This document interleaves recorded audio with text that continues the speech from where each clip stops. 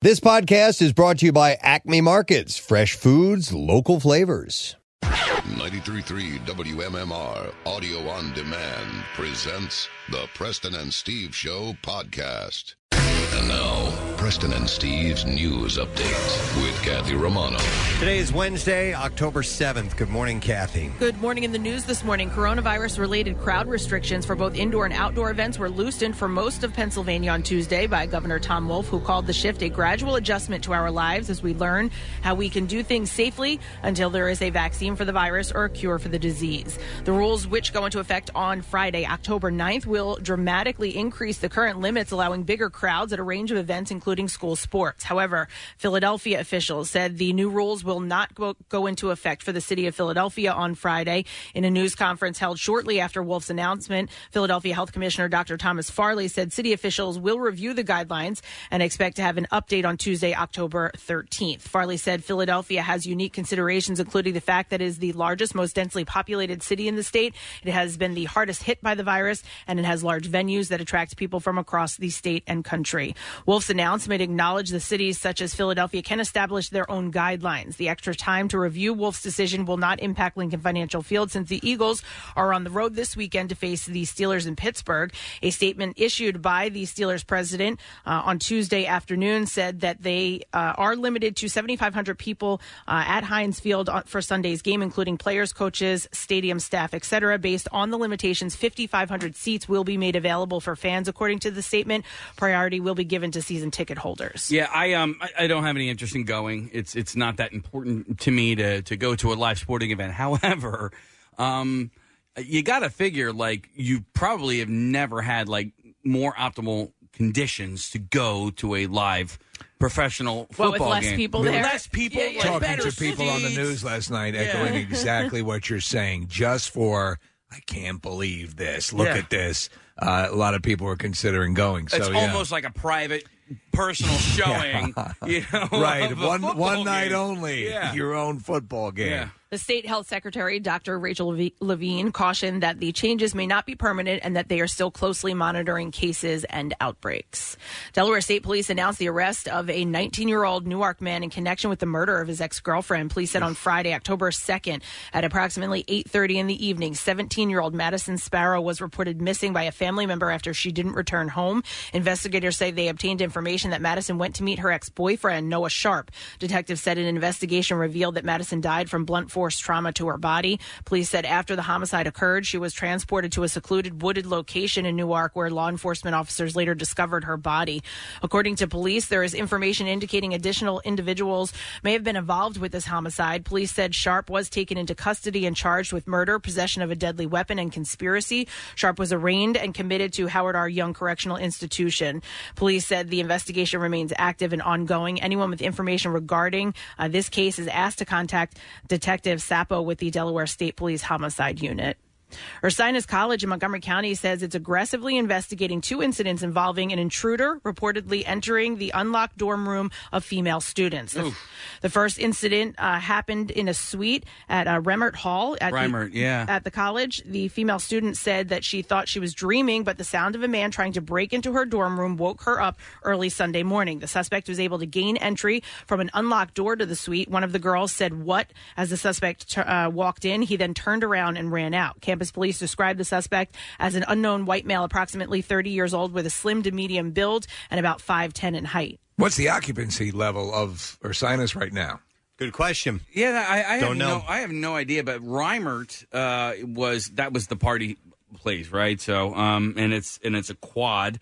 When I was there, you couldn't get into Reimert Hall unless you had like a key, right? Now it's basically all right. So this is how you explain it. It's a four-sided dorm with a courtyard in the middle. Right. And there used to be doors, and you wouldn't be able to get into the courtyard unless you had a key. Now they remove those doors so anybody can get into the courtyard and anybody can access these suites if the suite doors are unlocked. I wonder why they changed that. Well, they wanted to ensure less security. Seriously. Well, also, because you couldn't get into the dorm, like the suite doors were open, right? Now, I guess the suite doors, now the suite doors are locked as a, as a constant, right? So that. Well, whatever it is, this guy got in. Yeah. So whatever the deal is, it's man. not. It maybe needs to be readdressed. So then the university sent out a second alert about a similar incident around 4:46 a.m. Monday morning when a man reportedly entered a female student's unlocked dorm room in New Hall dorm. The alert states that the female student remained quiet for 5 minutes before the man left the room. Campus police described this suspect as a college-age white male wearing cargo shorts, and his hair was covering his face. It's not clear if the same person is behind the incidents, but in both, nothing was stolen, no students were harmed, and the doors were unlocked. Anyone with information is asked to contact public campus safety. Years ago, I was at a sorority house. I was attending a funeral for a girl who died in a kiln explosion. And Did I you remember need dates for your friends? I did. Yeah, I remember just that. to attend, but I got in very easily. That's good. Who's going to make a pot for me? Oh my God. Yeah, don't bring it up. I'll start tearing up right on the spot. All right, in sports this morning.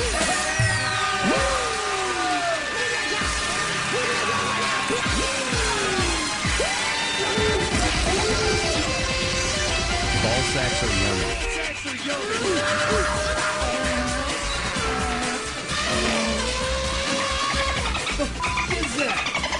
The LA Lakers are back in control of the NBA Finals, one win away from the franchise's 17th championship. LeBron James finished with 28 points, 12 rebounds, and 8 assists. Anthony Davis hit a three-pointer with 39 seconds left, and the Lakers beat the Miami Heat 102-96 in Game 4. The Lakers lead the series 3-1 and can win the title when the series resumes on Friday. In the baseball playoffs, the Atlanta Braves won Game 1 of their NLDS, beating the Miami Marlins 9-5. In the late game, the LA Dodgers beat the San Diego Padres 5-1. And then in the American League, the Houston Astros beat the Oakland A's 5-2 and now lead that series 2-0. And the Tampa Bay Rays beat the New York Yankees 7-5. That series is now tied up at 1 game apiece. And the Flyers selected Tyson Forster with the 23rd overall pick in the 2020 NHL Draft. Forster is an 18-year-old right winger who was born in Alliston, Ontario. In 62 regular season games, he led the Barrie Colts in every offensive category, including points, power play goals, and power play assists. I think it's the first time they ever selected a guy currently in elementary school. The shirt I'm wearing is 18 years old. 18. Wow. The draft concludes today with rounds 2nd through 7th before teams turn their attention to the NHL's free agency signing period, which starts on Friday. And that's what I have for you this morning. Do you think in the locker room he just pretends like he shaves his genitals when actually he hasn't grown any pubic hair at all? Wow. Well, hey, listen, it's not the first time, but it's pretty amazing when you hear about 18-year-olds jumping right into the big leagues. And there's been some pretty damn impressive people that have done that, so hopefully good things from this kid. Welcome to Wednesday Morning Preston and Steve Show, a shadow cast over the radio station. I know you heard this by now. If you're really out of touch, maybe you didn't, but Eddie Van Halen passed away yesterday. It was terrible, terrible news. We're going to play nothing but Van Halen this morning. Yeah. And I've handpicked a selection of music. Good. And yeah, we're not going to play Jump and Hot for Teacher. I'm going to play some stuff that's a little cooler, a little deeper. So I think this is the time to do that. Yeah. So I've picked out some songs that I always thought were really cool, a little bit deeper cuts this morning. So we'll play that, and we have a couple of guests to pop on to talk about Eddie. Some people who have had close connections with him, and one of them being our buddy Ike Richmond, who for the longest time was in charge of promotions at the Wells Fargo Center complex. And Ike is the most diehard Van Halen fan I've ever met. Yeah, that's safe to say. And he actually, I think he worked on the tour for a little while. And yeah, he was really in tight with those guys. So he's met Eddie a bunch of times. The whole band, obviously, he's met many times, but I'm sure he's got some stories. And also, comedian and awesome impressionist Craig Gass, who's been on our show many, many times, actually lived at Eddie's house for a little while. And he had like a little house out back, and he stayed there, and he told us some great stories. It's just awesome stories. He interacted with them constantly. Yeah, so we're going to get Craig on this morning, who's going to be obviously upset because that's a friend of his, but I'm sure he's got some great stories to tell us about Ed and being around him for that time. So we will honor his memory by playing some music and sharing some stories and so on through the course of today's program. You know what we also have to admonish Preston people to not do is say, how much worse can 2020 get? Oh, my God. Don't say that ever. I'm hesitant to even mention it. It keeps rising to the challenge. Yeah. But my buddy Will yesterday, the first thing he texted back to me was like, Paul McCartney better not leave his house for the rest of the year. because it's just been bad thing after bad thing. So that was a heartbreaker yesterday. So we will, like I said, we'll talk about it. We'll play some music through the course of the program. We have some other things going on as well. Fox Good Day, we're going to do that. We have a secret text word. We have your chance to win a digital download of Beetlejuice just in time for Halloween, of course. Love it. So text the word secret to 39333. We're going to send a word back to you later on. We'll ask you to call in with that word. Designated caller wins, and we will also grab a random texter as well to win. And we're scheduled to have Beverly Goldberg on today. That'd be awesome, The actual real-life Beverly Goldberg, the inspiration for, the Goldbergs. Yes. And she recently responded to a tweet of ours, and her son, Adam, who is the creator of the Goldbergs and all kinds of great stuff, had responded by saying he loves the fact that his mom is a fan of the Preston and Steve show. So let's talk to Beverly, man. She's got a cookbook out where she does reveal the secret recipe to shrimp pond. Oh, okay. Yeah. All right. And banana bread. And banana bread. Yeah. Wow. Beverly Goldberg's banana bread. So we'll talk to Beverly later on this morning. And also our friends from Bud Light Platinum are doing a meet and eat. And that means, will we have some giveaways? No, it does not. Yes, it does mean we do. So we got all that and more going on today. All right, so we're going to take a break. We'll come back in just a moment. And the entertainment report, that's up, as well as a stupid question. By the way, this little music bed we play here on the way up, this is Van Halen. Yeah. From a song off of 1984 called Drop Dead Legs. It is fantastic. So we'll be back in just a moment. Stay there. Stream WMMR anywhere you have an internet connection. Check out the mobile app or go to WMMR.com. You'll figure it out from there. Steven Singer Jewelers is not in the jewelry business. He's in the love business. Whether celebrating life or celebrating love, Steven Singer is there for you. IHateStevenSinger.com. Back with more of the Preston and Steve Show podcast. I'm going to do a Van Halen-based stupid question, give away a pair of tickets to the Bates Motel and Haunted Attractions. Let's see if you know this one, because I saw it was a documentary about the band, and or it might have been Behind the Music. But Gene Simmons was kind of discovered them, wanted to take them under his wing. Yeah. And he wanted to rename the band. My chicken wing. No, not the chicken wing. He did take it under their chicken wing. What did he want the band to be called? 215-263-WMMR. He had a whole idea for them, a logo and the name of the band and everything. Let's see if you know the answer to that. 215-263-WMMR. I kind of searched around, see if I could find it online. I couldn't, but I do remember the story. All right, let's see if you know the answer. We'll go to some birthdays while we're waiting. Today is Wednesday, October 7th. Joy Behar of The View is 78 years old today. Super hot. Take it off, Joy. They have all of the COVID shows that have had, from home and everybody doing their stuff over Zoom calls. Someone needs to tell Joy to readjust her setup. Wait, what do you mean? The camera angle and the lighting.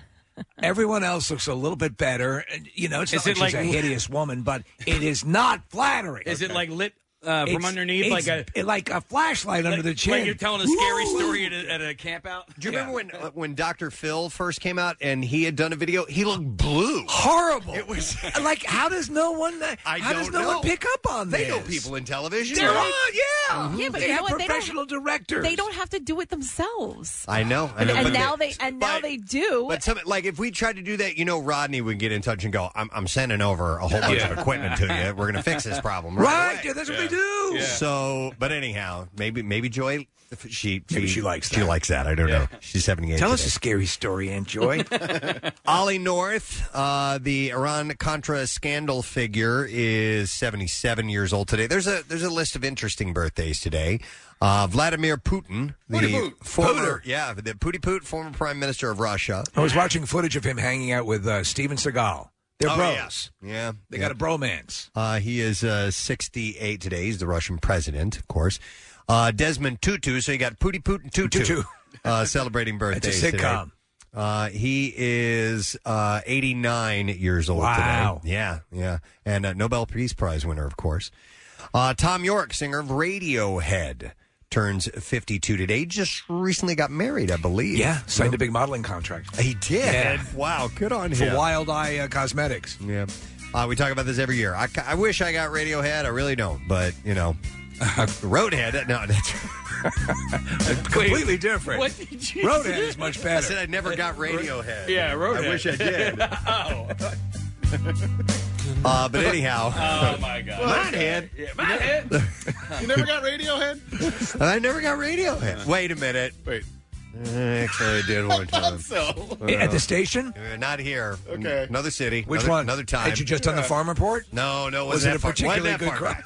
I was Kenny Knight Oh! back then. Okay. Anyway, we're Do you talking about actually Tom have to York. be moving in order to, understand Radiohead? Yeah, I guess so. Okay. So, Radiohead, Tom York, lead singer, 52 years old today. Simon Cowell. Celebrate Just talking about him with Gabrielle Union, and apparently he was the focus of that lawsuit she had with NBC, which they settled. Mm-hmm. He is he is 60, he's 61 today. Sorry, my eyes are scanning ahead here. Okay. John Mellencamp turned 69 years old. Some of the funnest concerts I've ever been to have been John Mellencamp shows. So for me, a top 10, possibly a top 5 concert experience would be John Cougar Mellencamp at the Jones Beach Theater. Yep. Almost 3 hours. Every song a hit. Awesome. You sing along with. And then there was a moment from the natural Preston, the drummer, his great drummer. Yeah, Kenny Arnoff. Takes a drumstick. Yeah. Throws it up. Oh, no. And hits one of the lights. That's and great. it explodes in the crowd. Seriously? Yeah. It's like a bulb. It wasn't like a marquee thing. Right. The crowd goes nuts. I'm like, this is awesome. Wow. Yeah, it was great. The shows are great. They're sing-alongs. You know every song. The band is fantastic. It sounds wonderful. So, if he ever comes around again, you should go. He's had an interesting personal life. He was married to the lady from Gilbertsville for a while, and that was his second or third wife, the model. And then he dated Meg Ryan off and on several times. They got engaged, and then they broke up again last year. But in between dating Meg Ryan, I didn't know this until just now, or I had forgotten, he was dating Christy Brinkley for a stretch. Wow. Yeah, that's true. And for a small period of time, he was dating Shelley Girl. Oh, So, my yeah. God. You guys don't know. It's like a half hour. He can be cantankerous. Yes. Oh, man, really? I know. Yeah. There's a record guy that I used to be friends with who was on tour with him and said, John had some serious attitude, and he knows it too. He'll admit it, and but I think he's gotten to a better place. Yeah. But he's one of those people that, has had a gazillion heart attacks. He has. And still keeps smoking cigarettes. I don't know if he still is 'Cause they're good now. for you. All right? But he's a great musician. 69 years old today. Tico Torres. Hey! Bon Jovi celebrates his 67th birthday today, and Tico's been with him since the beginning. Very loyal. There was Bon Jovi himself's been in the news for the Richie Sambora comments he made. Yeah. Well, he's got a new album out. Yeah. This is a guilty pleasure. It's probably my favorite Bon Jovi song after Slippery When Wet. I love this. I sort of agree. Listen, I really appreciate Bon Jovi, and I appreciate all that the band stands for and all that stuff. I'm not a massive fan myself, but I appreciate it. This is probably the best Bon Jovi song that people don't appreciate. How's it go, Nick? That people don't appreciate but should. Yeah. This is number 3. No, this is number 1. Excepting for best song that people should appreciate, but don't, but should. Yeah. You can come up with your own list. I don't like listening to myself over again, but I think I want to hear that clip just to see what the hell I was saying. Remind yourself. Yeah. All right. Tico Torres is 67 today. And last birthday I saw, Yo-Yo Ma, cousin of Little Nippa Tiz, is 65. You didn't catch that reference at all? No. Oh, man. Damn it. You love Jack Black. From School of Rock. He goes, I don't blew the audition, but who did get it? Yo-Yo Ma's cousin, Little Nippa Tiz. I thought you would get that. I don't know that movie. Oh, man. Yeah. All right, I'm well, anyhow, so sorry. Yo-Yo Ma is a guy I would like to have on our show sometime. Yeah, absolutely. I would like his to meet- yo-yo tricks are unbelievable. No, he doesn't do This that's is Walk his name. Dog? Yeah. This is Baby in the Cradle. He's outstanding. Yes, he's one of those, he's the Van Halen of cellists. Absolutely. He's the Eddie Van Halen of cellists. Or He's the cellist of Van Halen. 65 today. All right, let's see if we can get an answer to the stupid question. So it does concern Van Halen, and I believe I learned this from Behind the Music of Van Halen, which used to be a VH1 show, was outstanding. You can find him on YouTube. And originally, Gene Simmons wanted to take the band, rebrand them, give them a new name. What was that name? And I will go to Brian for the answer. Hey, Brian, how you doing, buddy? Hey, good morning, Jabroni. Hey, bro. Cool word. All right, what was the name of the band? It's Daddy Longleg. Yeah, Daddy Longlegs is correct. Yep. Really? Yeah, hang on a second, Brian. God, that is such a dumb name. I know. He wanted it to be like the logo was like it's like a bug with the long legs, obviously, and a top hat on it. And they were like, no. But look, it has a top hat. That's kind of kitschy, right? A spider wearing a top hat. Brian, we have a pair of like tickets he's going out on the town.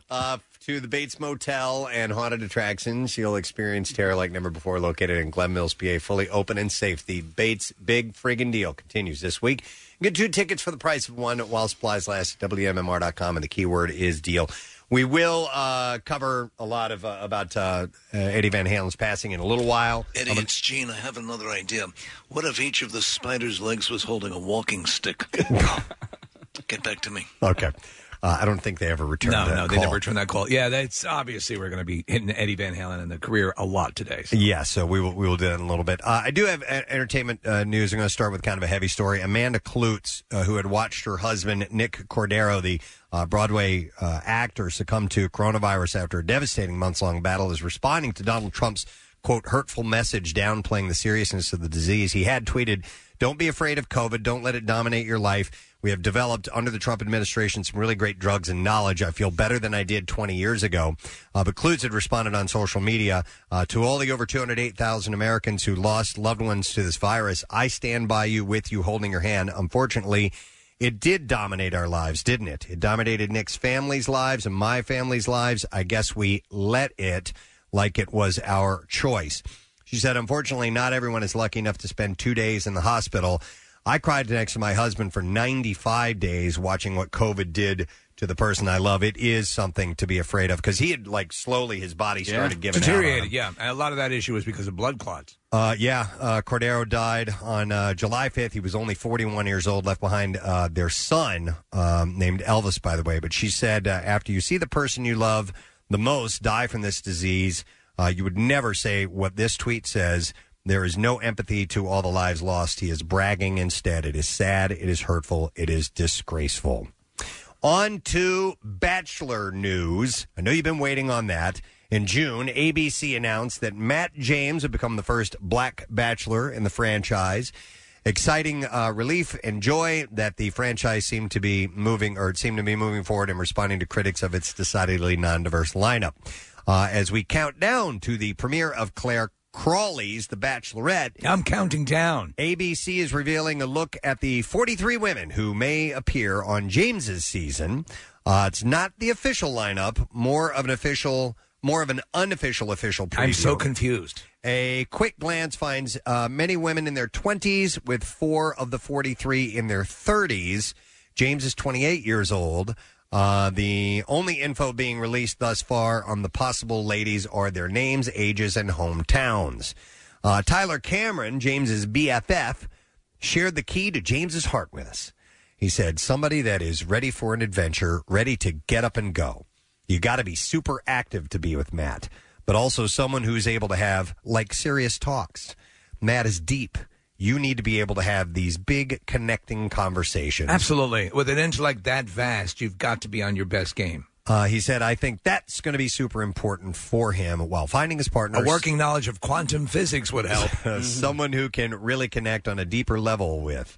Hopefully, he's able to find that person quickly. I'm sure. The first woman out of the limo is going to be a perfect match. Following up on that, in other Bachelorette news, Cassie Randolph filed a police report against ex-boyfriend Colton Underwood about a month after obtaining a restraining order against him. "My name is Colton Underwood. Happy to meet you." 25-year-old went to Los Angeles County Sheriff's Department on Monday and claimed that the former bachelor had planted a tracking device in her car. I planted a GIPS system. A GIPS? It's GPS. Oh. Is that illegal to do that? I think it is. Okay. I would hope it is. However, though, now they are readily accessible. You can pick them up on Amazon. Like, we included a special device when we sent BirdBot out to the Super Bowl. Right. So what that was, which was just a little while ago, now you have super small units, magnetic. You can stick right up under the car, and they function like gangbusters. I mean, like, if you wanted to track your child... No problem. But... Is that illegal? I don't think so if it's your family. If you're, Well, if you're your family. If you're their guardian, I would imagine you can probably do that. All right, if you're their legal guardian. I would say if you're tracking someone against their will. What about a spouse? It depends. I mean, the gray area clearly is what state is the relationship in. You know? Like Pennsylvania or Delaware? Or, Yeah. Okay. So, according to Brian Friedman, Randolph's attorney, it was her intention to first try and work through this process privately in a manner that gives both her and Colton safety, security, and respect. He said, "We are confident this is possible." The order was extended to November 6th. So, thank you. Yeah, apparently it's a full-on police report against him. Kat Von D is thanking Paris Hilton for speaking out against the Provo Canyon School, where both spent time as teenagers. Kat Von D and Paris Hilton went to the same school? Yeah, but I don't think they were there at the same time. So Von D shared on social media that she also suffered abuse there as a teen, revealing she was sent to the Utah boarding school at age 15 and, quote, locked up for half a year without even seeing the sun. I wonder if she's no. What? Like they would put her inside and not being able to like a solitary confinement thing? No windows. I think maybe she's exaggerating a tiny bit. But they're anyway. the same age. They're about the same age, so Are they? may Okay. have been there at the same time. Hilton first shared her alleged experience in the YouTube documentary called This Is Paris. She said, Von D, writing this, I spent those 6 traumatic months of my teenage years only to leave with major PTSD and other traumas due to the unregulated, unethical, and abusive protocols of this school, and cannot believe this place is still operating. All right, maybe they did lock her up. Wow, I don't we know. have audio of Kat Von D and Paris Hilton cheerleading. Wait 1 second, let me get to it. Yeah, it's amazing, Kathy. Homecoming 95. Yeah. We all came alive. Who's that guy? The pep rally got us pumped. The band made us jump.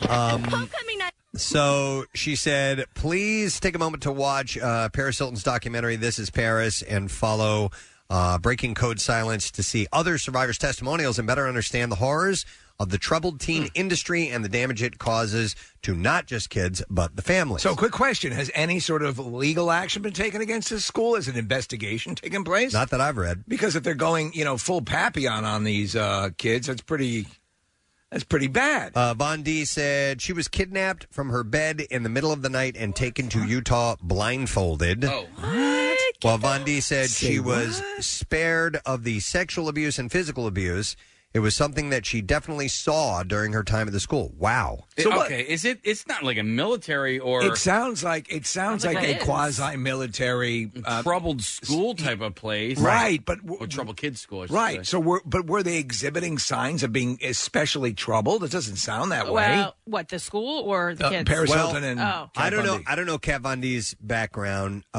Paris, I would be surprised to hear that she was sent there because of behavior problems, right? But I don't know, Steve. I don't know the background on So it. basically, it's a school for people in recovery. So it's teenagers who are in treatment centers, but it's also a school with a campus. So I don't know what a local equivalent would be, but maybe Glen Mills or something. Glen Mills is not for people in...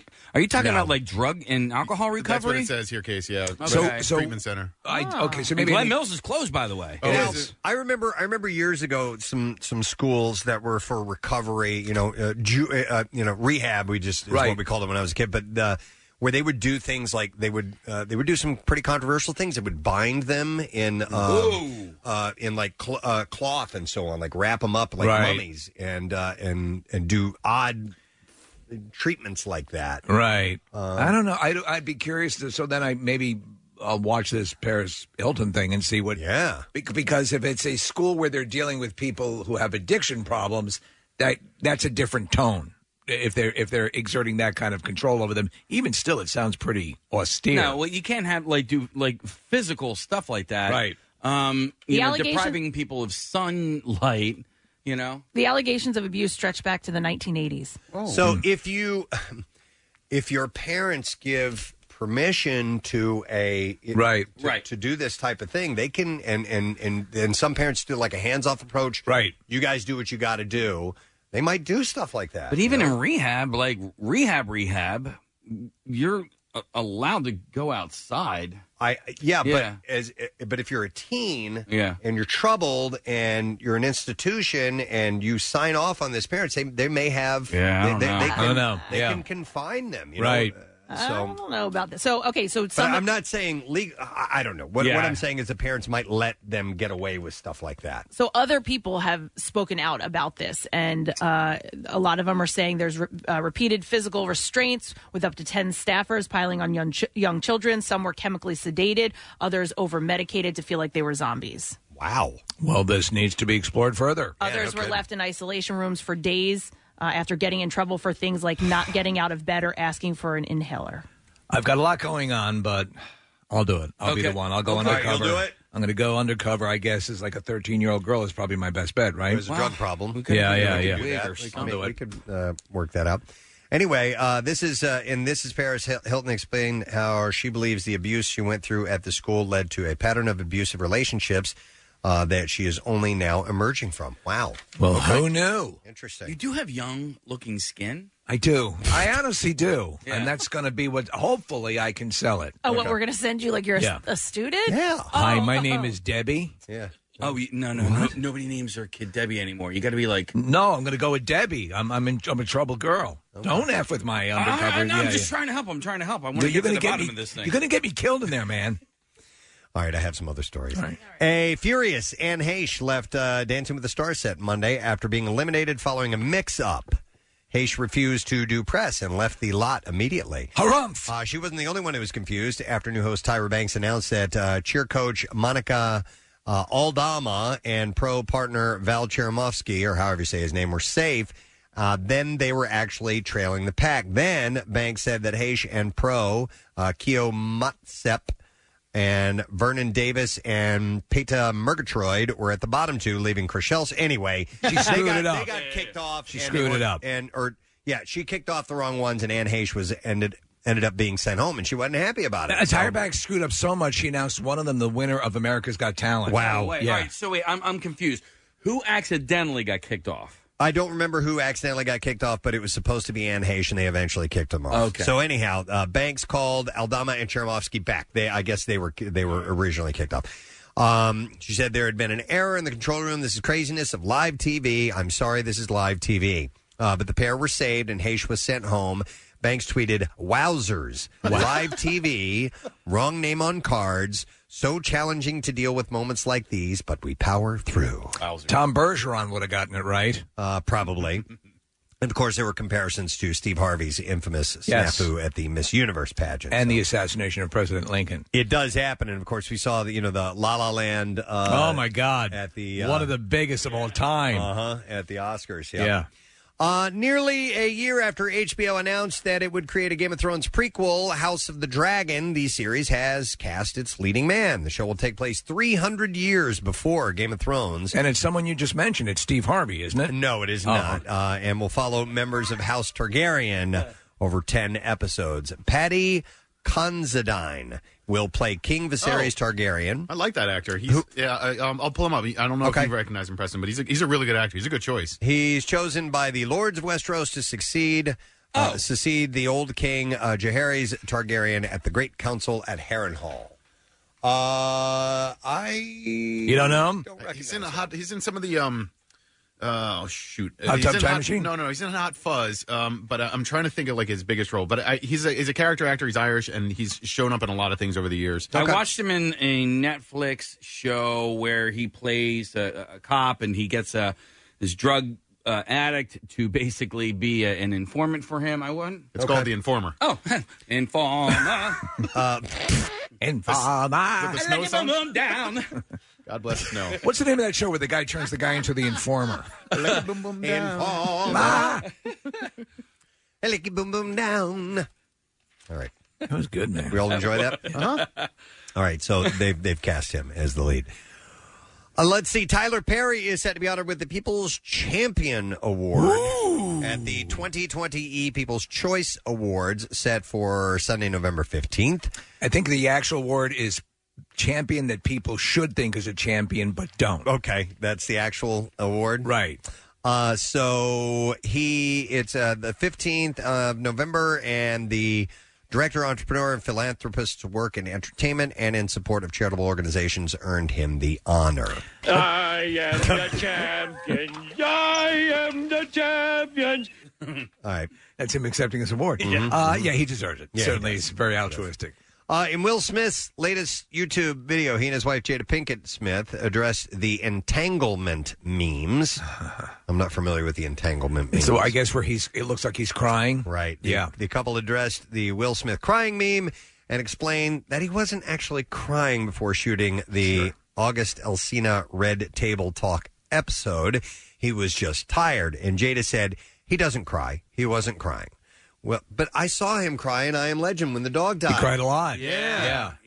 And then also in Concussion, he cried a little bit. He there, does too. cry Yeah. a little bit in that. Will added, we were shooting at midnight because we were trying to rush and go to the airport in the morning. I said, reshoot it, but it played out, and everyone is like, poor Will. Will's so tie-tie. They love thyself some Will, he said. He was so tie-tie. And you get a little cranky when you're tie-tie. Let's see. Juliana Rancic says she's feeling good 2 weeks after sharing her coronavirus diagnosis.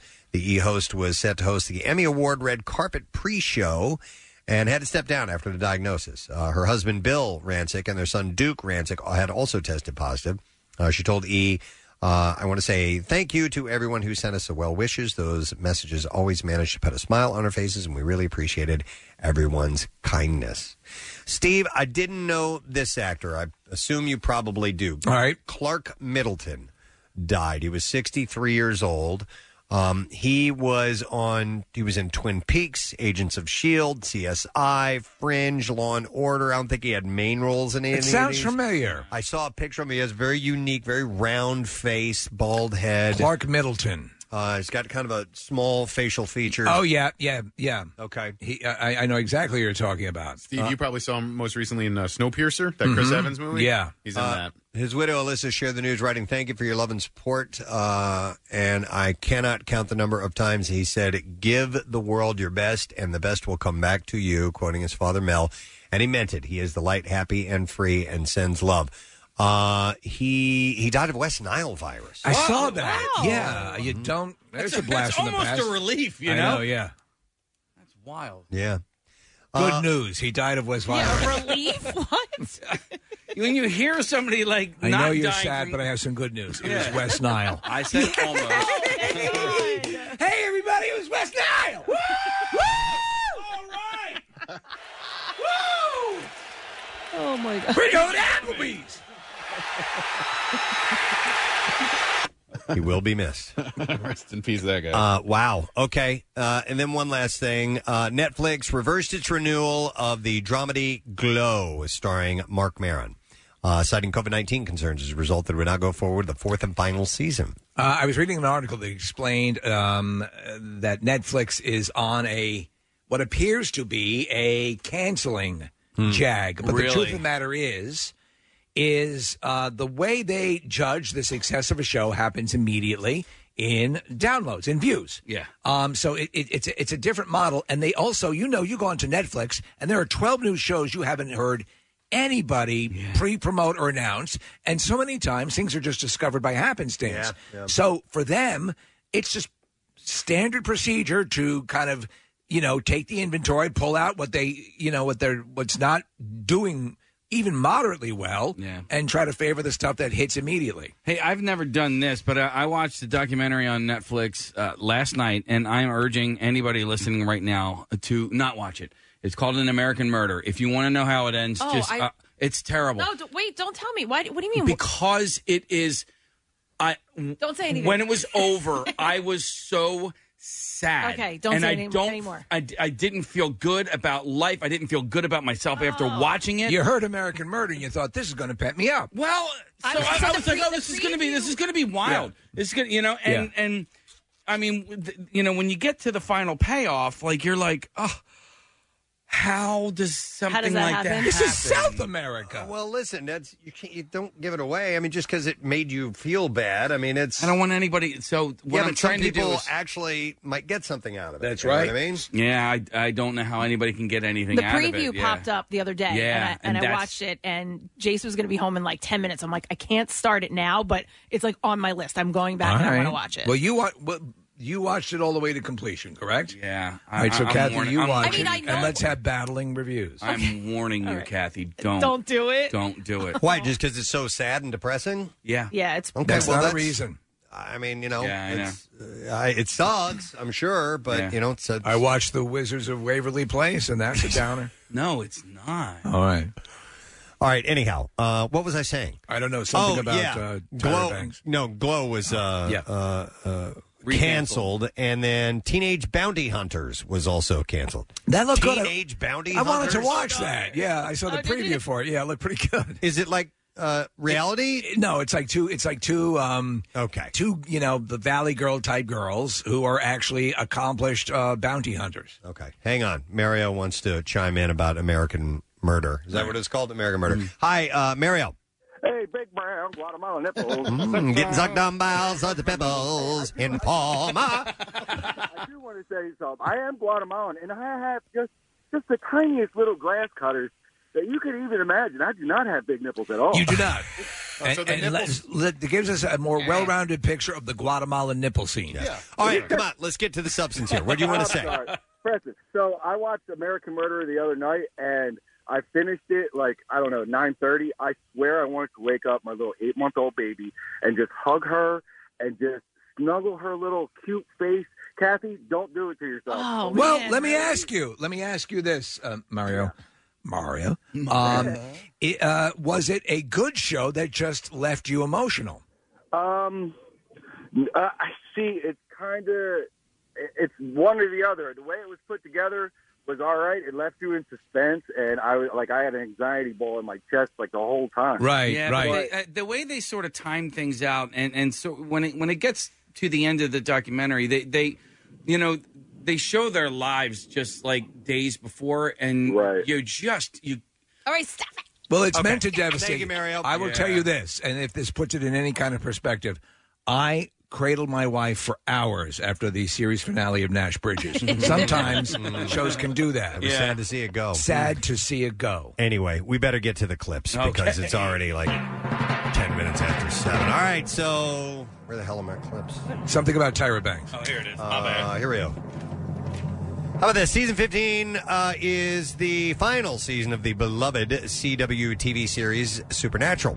And this season promises to end the show on a good note. In this clip, star Jensen Ackles tells the story of when production of the 15th season shut down before they wrapped filming. We had shot one day of the second to last episode, and everybody's emotions were starting to get all churned up, and it was like this final push, and boom, they pulled the plug on us. And I'm like, this is great because we can come back, we're refreshed, we got some rest. And now it's like, all right, I'm fresh. I'm good. Let's go. Everybody's, I think, really kind of itching to get back and get this thing over the finish line. Yeah!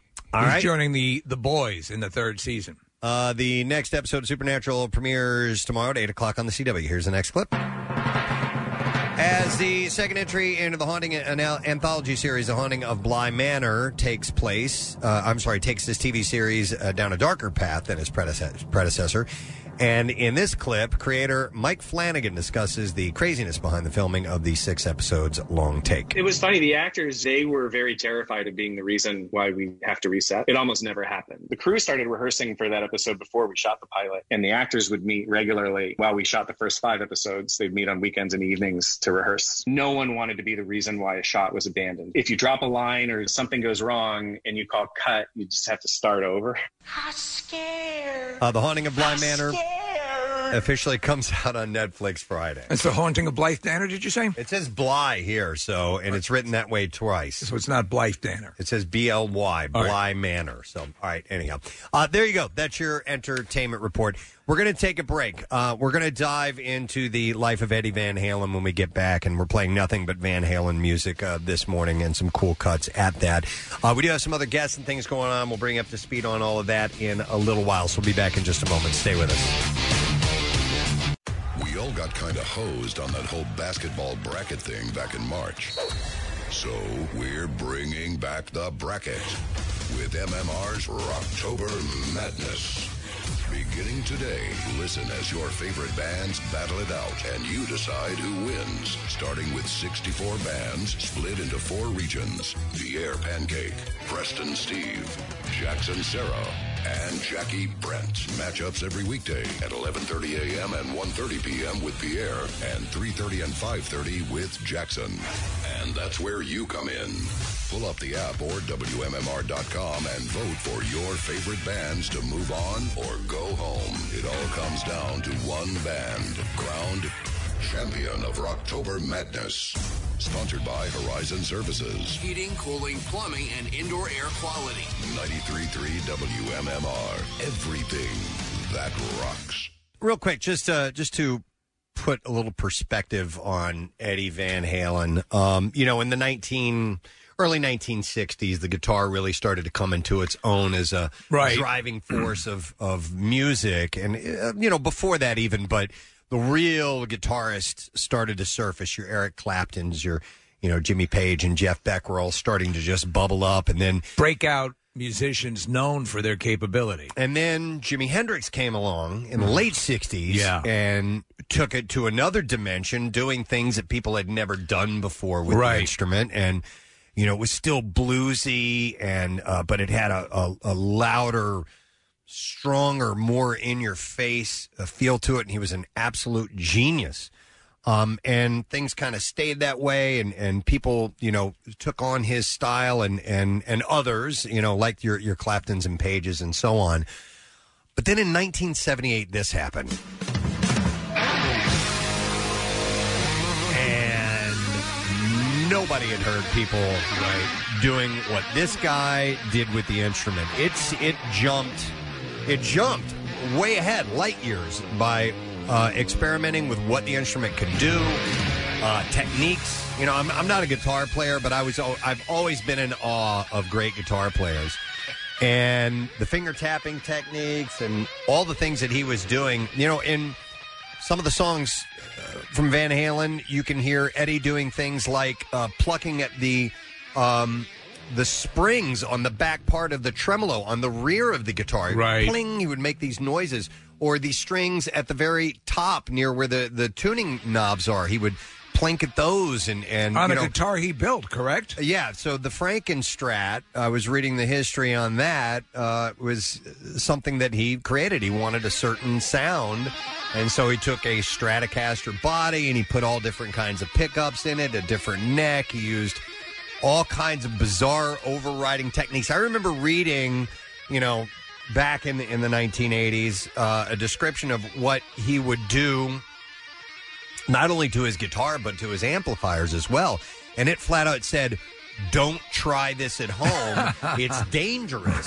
Like electronically, you could hurt yourself trying to rig the amp the way that he did. And I don't know what all he did. He may have, put little slits in the cone, or he did all kinds of things to give it a very specific tone and sound he was looking for, and obviously he achieved that because it was incredible. Nobody had ever heard a guitar sound like that before. It's interesting because we had Steve Hackett from formerly of Genesis on the show last week or the week before. Everything blurs together.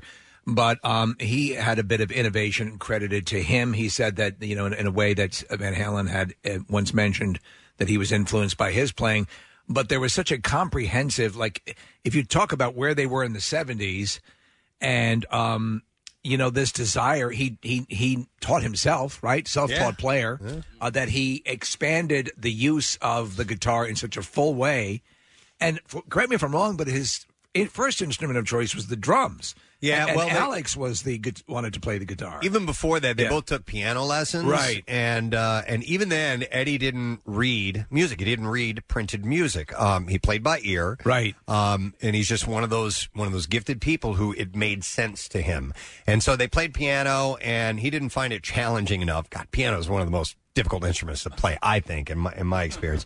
But anyhow, so Alex got a guitar. Eddie got a drum set, and then apparently Alex, he found Alex playing his drums one day, and he was playing Wipeout, and he's like, wow, that's way better than me. So I'll go grab this guitar, and started plinking around with that, and then they both each headed in that direction. To plink and get to that point. Yeah. To get to that point where you're that good. Now, they were Pasadena, California, right? Wasn't that there? I think so. Yeah. Okay. And they ended up being an L.A. band. Right. Yeah, right. yeah. And but so they're originally from Amsterdam. Right. Netherlands, yeah. But the fact that they took, we mentioned Gene Simmons. He was their earliest champion. Yeah, one of them, yeah. The big name that came in and said, "Wow, okay, these guys are something." Pretty else. amazing. So music finds you at different points in your life, right? And for me, for this band, it was at the age of 9. I'm curious for you guys when you discovered or when Van Halen hit you. The first song I remember hearing, and I was probably it must have been in 1979, 78 or 70. No, I don't remember what year it was, but I remember being a kid. And my sister, the song came on the radio, and it was "And the Cradle Will Rock," and certainly they had songs before that. For some reason, it just hadn't popped up on my radar. And I remember hearing that, and I was telling, I went on the air with Jackson and Pierre yesterday, that it seemed so heavy, and hard rock that it actually kind of scared me a little bit.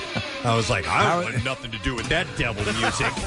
I'm scared. There's nothing good can come from that. But that's the first I remember hearing Van Halen. I'm sorry, Kathy. Go ahead. No, that's okay. I was just going to tell a story. Nick, it's funny that you say 9 years old. So yesterday, I got the text from you guys, and I wasn't having great cell service. So I tried to click on the link that was sent, and I couldn't get to it. I'm like, is this like a joke where it's going to be a picture of something or whatever? So I had to wait a while. And so finally it came up. I confirmed, that he had passed away, and Jace was in the car with me, and he was like, what is it? Because I was like, oh my God, I can't believe it. And he's like, what is it? So I said, a rock star, Eddie Van Halen, died. And he goes, oh, Eruption. Whoa. I was no like, way. I go, what? He goes, yeah, Eruption. Now, Jace takes music classes. I guess that's where he learned it. I didn't teach it to him. Huh. And then we went through the whole library because we had to wait an hour and a half in the car for something. So we were sitting there. We had nothing to do, and we were listening to songs he was going through. He was telling me which ones he liked, which was awesome, and it was really Isn't cool. that crazy? So How old is he again? He's 9. That's He's why 9. I thought Nick said it was 9 when you first remember listening to it. It was 1984, the year and the album, and I remember I tweeted this out yesterday. But on my Walkman, I had that was like the first cassette that was ever really mine. It was not my parents' handed down music. It was Van Halen was for me, and listening to that, and this was 3 or 4 albums in at this point, so they were established. But for me, that was my introduction to the Which band. album was it? 1984, Okay. and Masterpiece. And it was, Excellent and as a 9-year-old. I'm looking at a baby smoking a cigarette. What is going on here? It was Friday Night Video Fights on MTV where Jump had just dominated from Friday to Friday to Friday, and I think it set the record for the most amount of wins in a row. And Nick, I was the same age as you. I was 1984. I was 9 years old, and it was my older brother who had turned me on to. And that's what older brothers do. They kick your ass, and then they turn you on to kick-ass music. And so he was the one who introduced me through Friday Night Video Fights to Van Halen. So he passed from cancer. He had oral cancer issues. He had beaten it. It appeared, and then it came back. And from what I understand, cancer from that had gone to his brain. Right, which happens. It actually is what ended up. My mother died. She had brain cancer, but they later found out that it had come from her lungs, which they discovered later. And so it's tragic. And I was saying to you, Preston, when we talked, I said, for some reason, I was thinking about Eddie Van Halen lately and how we hadn't heard anything. On his situation, his medical situation. Well, when he originally was diagnosed, he had part of his tongue removed. He had a third of his tongue removed. Yeah, I don't remember when exactly that took place. I think it was in 2000, I read.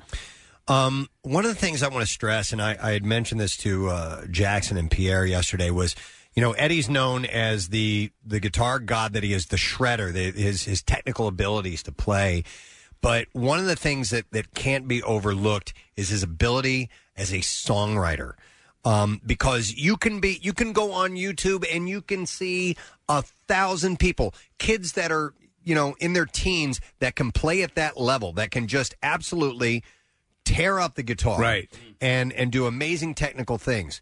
But what they can't do are write song after song after song after song that connect with a large group of people. That is an amazing talent. To fight the urge to always set off the fireworks and defer to the melody when the song is better served by something more simple. Yeah. And they were able to do that. And that's what amazes me. I have a very clear memory of one Christmas I was getting a stereo that I was not supposed to know about.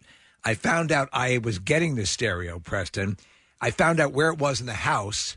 I unboxed it, set it up, played Eruption, and then reboxed it, retaped it, and like 2 or 3 times before Christmas, I took it out when my parents had left and played Eruption on the speakers to hear it, and then retaped it, reboxed it, and hit it back. All right, so for me, my favorite album is 1984, and the way the album starts off is with that synthesizer, and the song is called 1984. Yep.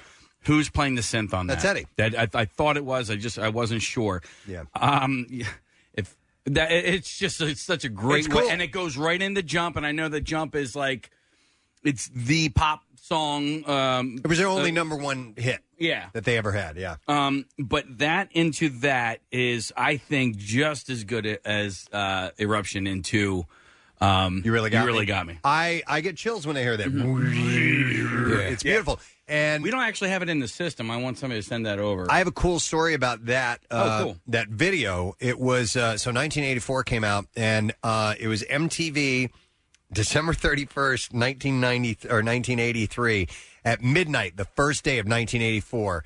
I stayed up to watch. I mean, it was New Year's Eve. I was going to stay up, but they played the Jump video. And it was a simple video. It was just they rented a performance space, and it's just these guys in a room playing the song. I just was going bonkers to see him play. And that guitar solo is just out freaking standing. But they made that rise at the same time as MTV being so important in promoting music and promoting videos. And so it was this confluence of pop and MTV and Van Halen at their peak at that point, as far as commercial sales go, and they all came together at the same time. And so Eddie was a bit of a heartthrob. Yeah, he was. Smile. He had that smile, and the front man, and he gets knocked, and sometimes rightfully so. David Lee Roth. That was what you needed at that time to propel. Yeah. They caught the wave of MTV and went nuts. Yeah, we had Paul Gilbert. If you're not familiar with Paul Gilbert, he's a guitar god. He was in here earlier this year, and he had said, "Listen, without a great front man, a guitarist is just a guitarist. There needs to be somebody along with." So Jimmy Page had Robert Plant. Yeah. Eddie had Dave. I mean, they were a package deal at the time, and they propelled each other. One of the things I loved from the Van Halen albums, and unless you're a real fan, you don't really know it because you haven't listened to full albums, but Eddie did a lot of small little guitar interludes that were just parts of songs or played on their own. This one was from Diver Down, and the first time I saw them in concert, they played it, and I had no idea how they were doing this, but it was called Cathedral, and Eddie would play this live, and essentially he just has a delay on his guitar, and instead of using a volume pedal, he would use his right hand while he was strumming the chords. He would turn the volume up and down with his pinky. Oh, wow. And so when it gets to this part right here, he's essentially turning the volume knob up and down as he's playing, and the delay repeats it, and that's why you get that sound. You can't hear the actual percussiveness of the pick hitting the string. And so he would do techniques like that were just that he came up with, just playing around, farting around with the guitar. Yeah. Chris, you showed me video. It was just no longer than 2 weeks ago. I look at Eddie Van Halen videos all the time. So yeah, it was the one where he is with a guitar making elephant sounds and horse sounds. Yeah. Like with a guitar. It's pretty wild. He had these way of creating these sounds that you're like, no, that's an elephant. That's a sound effect. Who gets it? And I always loved. So my brother is a guitarist, and he would get Guitar Player magazine and all those different magazines, and of course Eddie Van Halen was always on the cover, or the next cover. And you'd read these interviews and about the stuff he would create, but Eddie Van Halen completely appreciated his contemporaries and completely appreciated other guitarists. Like, he adored Brian May. Loved Brian May. Yeah, they all had love for each other for sure. In fact, Brian May posted a really sweet tribute to him yesterday. But yeah, Casey, with that, lately I've been watching. Eddie did a bunch of stints just by himself on David Letterman. Yeah. And so I've been going back where he would just sit in with the band and play through and the loved night. It, yeah. And I've been going back and watching those lately. And with a world caliber band. I was showing Casey one where he's on, all of a sudden you hear somebody go, whoa. And I go, that wasn't somebody saying whoa, that was Eddie using his guitar. And it literally sounds like a guy going, whoa, like that. He just could create these great sounds. Here's another interlude that I always thought was pretty awesome. Hang on a second. Yeah, it's called Spanish Fly. We'll play some of it, not the whole thing, but...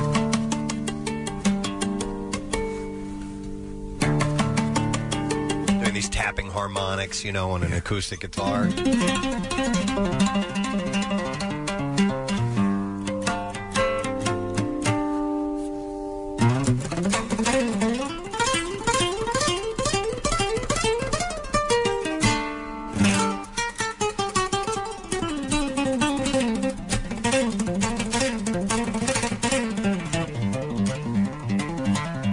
Must have loved flamenco guitar players because on another song, Little Guitars, there's an intro to it, and you guys have probably heard this before, which is very much in that style as well. And he does this cool technique where he uses the pick on one string right there, and then his left hand is playing the bass parts up and down the neck. So yet another, hey, let me do this a bunch of different ways, and show you what it sounds like. It's the mark of a genius. Yeah. I remember David Lee Roth talking about one time how there was not a whole lot of rock music that you could dance to until Van Halen came along, and so Dance the Night Away is a perfect example of this really poppy, upbeat rock music that you could actually, there was a dance rhythm to it. Did Eddie ever sing on any of the songs? I don't know. Maybe backups a little bit. Okay. He was known as not a good singer. Because Michael would sing backups. And if you go back and you listen to the songs, most of the backups you hear are Dave and Michael. Dave would track another one. He would be, and you're like, oh yeah, that's Dave singing the backups. You can hear it once you listen for it, but Dave and Michael doing the harmonies. But when they were live, yeah, he would sing. Okay. The best singer in that band was Michael. Right? His range was really, he could get really, really high. And I'll play another little clip, and then we're going to go to a guest. Of this is a beautiful song. It's not typical Eddie Van Halen in that it's very, very simple. It's called 316, and I think this was from Awful Carnal Knowledge. I'm not 100% sure which album it comes off of, but Chuck D'Amico told me the story of this last night. I did not know this. It's such a beautiful song, and I always loved it, but it's called 316 because that's his son Wolfgang's birthday. Oh. And he would play this to Valerie's belly when she was pregnant. Wow. To kind of soothe him if he was acting up. Valerie Bertinelli, yeah, and he would calm down when he would play this little tune for him. Isn't that a great story? Yeah. Wow. All right, so I'm going to go to tell Dr. Mike. We'll talk to him another time. You want to talk about Eddie's cancer. I appreciate it, Dr. Mike, but we don't have a whole lot of time because we're going to go live on Fox Good Day in a second. Our next guest actually sent this clip over to me this morning because this was his final guitar solo, believe it or not. Really? Live guitar solo. I'll play a little bit of it.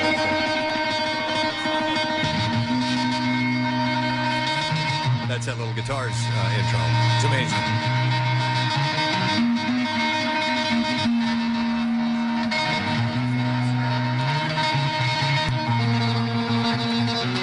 This was at the Hollywood Bowl in 2015. So I guess that was his last live performance. All right, so we're going to get our buddy Ike Richmond, who was a promo guy at Wells Fargo Center for the longest time, and we've known him for ages. Biggest Van Halen fan I've met. So, hey, Ike, how you doing, man?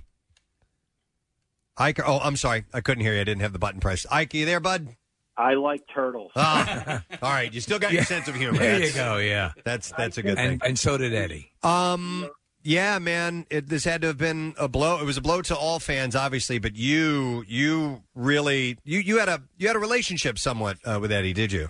It's sort of when the fan becomes the friend. Yeah. And it's you grow up watching the band, becoming a freak for the band, and then when you get into the business and you're afforded the opportunity to meet somebody and then befriend them, it takes it to a whole new level. And it's I think the world around us today is like Jamie. We're all crying today. Yeah, and it's sad. And Preston, you said, did Eddie ever sing on a song? Eddie sang backup on most, but he did sing lead on one. It's called "How Many Say I," and it's on Van Halen 3. And it's a piano song. Take a listen to it one time. I think that might be just enough. All right. How many say I? How Many Say I? It's on Van Halen 3. He sang lead. I only saw them do that live once. They built out a baby grand piano, and he sang it in Houston back in '98. It's a rare one. I will check that one out here in a little bit. So what are your memories of being friends with him? Ed was one of those rock stars that never wanted to be a rock star. He just wanted to play guitar. He was shy. He was quiet. He just wanted to play music and just have fun. He didn't want the attention on him. You could be at a concert and the fans would start yelling, Eddie, Eddie, and he would kind of turn around and point to the other guys in the band or kind of shun from it. He just wanted to play music. He wasn't a rock star. He just wanted to have fun. He was always smiling. He was always upbeat. Just loved to play music, and that's what it was. Ike, with both David Lee Roth and Sammy Hagar, and what you're saying right now, and there was conflict with both at certain points, with the Van Halen brothers, and do you think there was a difference of philosophies in the embracing of that rock star stuff and putting on the airs, and simply just the love of the music? Was that, do you think it's sometimes the point of conflict between the two lead singers? I don't ever look at it as conflict. They're really two different styles of band. I think Ed said, you're the front man, you get up and do your thing and let me play my music, and that's it. And they had fun. And every time you'd see them in concert, it was always a fun night for the fans and a fun night for the band. Yeah. How many times did you see him, Ike? 69 times. First time at the Spectrum in '81, and the last time was at Woodstock, Bethel Woods, 5 years ago in September.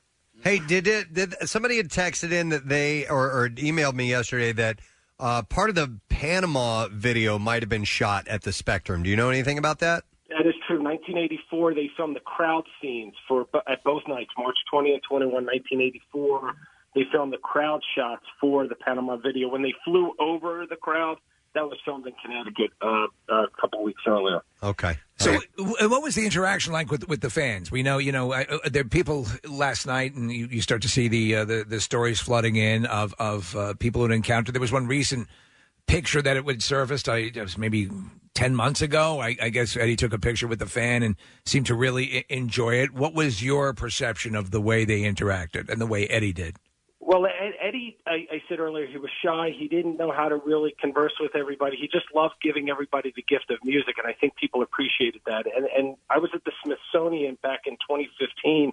Ed spoke at a lecture series, and at the end of the series, the guy makes an announcement. He says, everybody, Eddie will now meet you, sign autographs, and take pictures. And Ed looks at me and goes, what? I said, we got this. I'll handle this. He goes, how are you going to do that? I said, watch. I've done this enough for bands at the Spectrum. Everybody line up on the left. Ed, you stand here next to me. They get 30 seconds, no autographs. You get a picture, and you move on. He goes, that was the best. He smiled with everyone, hugged everybody, and anybody that was there said it was the greatest thing. It's just he was more excited to play music for people, but if they wanted to come and get a hug, he was happy to give them a hug and a photo. It was great. It was great. I think every city thinks that they have a really special relationship with the band, but I genuinely believe that Van Halen loved playing in Philadelphia. Can you speak to that a little bit? I think Van Halen loved playing in Philadelphia, and I think the Spectrum is one of the reasons that at the Spectrum, the crowd was right on top of the band, and the band could feel that energy. And just like a sporting event, Philadelphia fans let you know when you're on and when you're off. And when they're on, it's a great freaking show. And Eddie would walk off the stage. He said it in Philly at the Wells Fargo Center. It was 2012. He goes, 2012. He goes, now that was fun. Walking off the stage, he goes, that was fun. Speaking of the energy. relationship with the city, I think maybe it was last year I stumbled across this, and it might have been, I don't remember Record Store. Maybe it was like Peaches or something like that, or it might have been Tower Records. I'm not sure. But anyhow, there were pictures of Van Halen. It might have been the debut album, and they did a signing. And MMR was there. And they showed pictures of the store before and after. Yeah. And it was destroyed. And I need to go back and find that because that was, where did we see that? We were talking about that. Yeah. And it was if you go to VanHalenNewsDesk.com, it was May of 1979. It was Peaches in Northeast Philadelphia. Yeah. The anticipation for Van Halen to come in there was outrageous, and when they left, I don't think there was anything left in the store. We were apprised of this recently for the 50th anniversary of the station, and that's where I remember first seeing these pictures, and they're pretty amazing. Yeah. Wow. Well, Van Halen brought a party wherever they went, and they sure left one at Peaches, and there wasn't much left of the store. Like somebody brought to my attention, I think earlier this year or last year, a documentary. It's about a 15-minute documentary. You can watch it on YouTube, and it's called The Lost Weekend Partying with Van Halen. And the winner got to spend this weekend, and he was from Phoenixville. Do you know about it?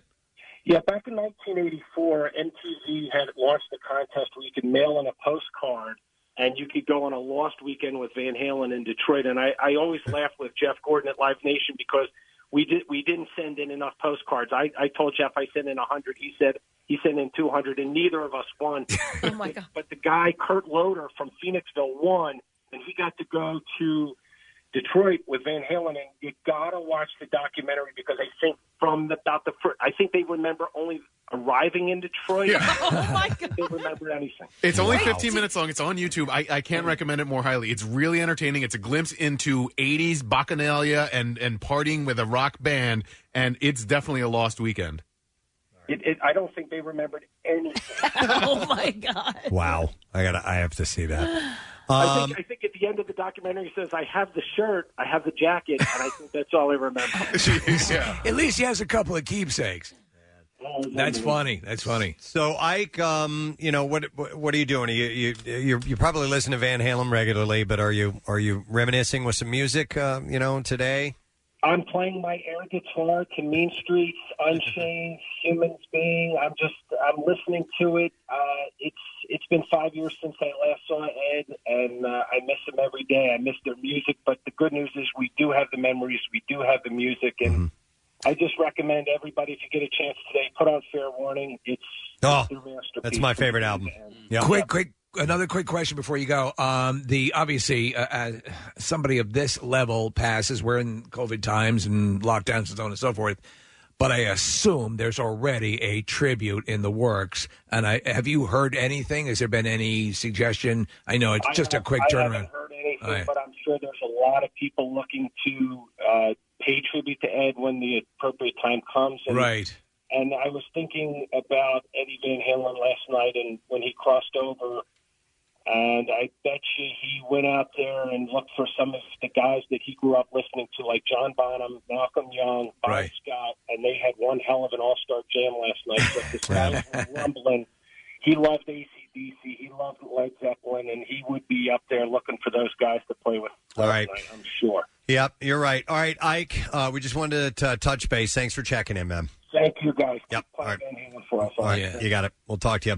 All right, we're going to go live on Fox Good Day. They want to talk a little bit about Van Halen, but we got to break right now. So all we're right. going to do that, and we're going to come back in just a moment or two. Make sure you stay with us this morning.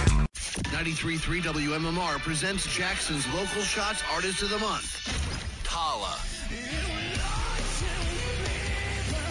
Celebrating our area's best talent, bringing it to you on air, online, and in the community. Hear and see more at WMMR.com, keyword local shots. Tala, Jackson's Local Shots Artist of the Month. Sponsored by Family and Company Jewelers. Find a band that rocks her world at Family. 93.3 WMMR. Everything that rocks. We're going to go live on Fox Good Day in just a moment or two. Marissa gave me a signal that said 10 seconds, 5 seconds. We should hear them in just a moment. And obviously, then we're to talk a little bit about Eddie Van Halen's passing, which we were talking about a little while ago.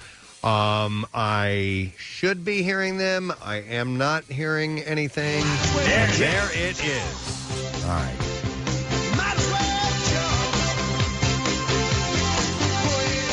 Taking a live look from our airport camera. What a beautiful as we look up to the skies this morning. We certainly are. This song taking us back to 1984. Jump, as we remember one of the greatest guitarists really to ever play here, Eddie Van Halen. Preston and Steve joining us this morning, so young at the age of 65. And I was thinking, Preston and Steve, what artists, very few artists, like 45 years from now, will have that same impact that just crosses generations like Van Halen That's did. true. Yeah, very true. Yeah, and an innovator, somebody who took an instrument, did things that people hadn't heard done before. And as I was saying earlier this morning, not only that, accomplished of a technical musician, an amazing songwriter on top of that, and wrote songs like Jump and Panama and, song after song after song after song that... Kathy was just telling us earlier this morning, her son, who's 9 years old, when she told him about the passing, he just goes, he's like, this rock star died, Eddie Van Halen. He goes, eruption. And I was like, what?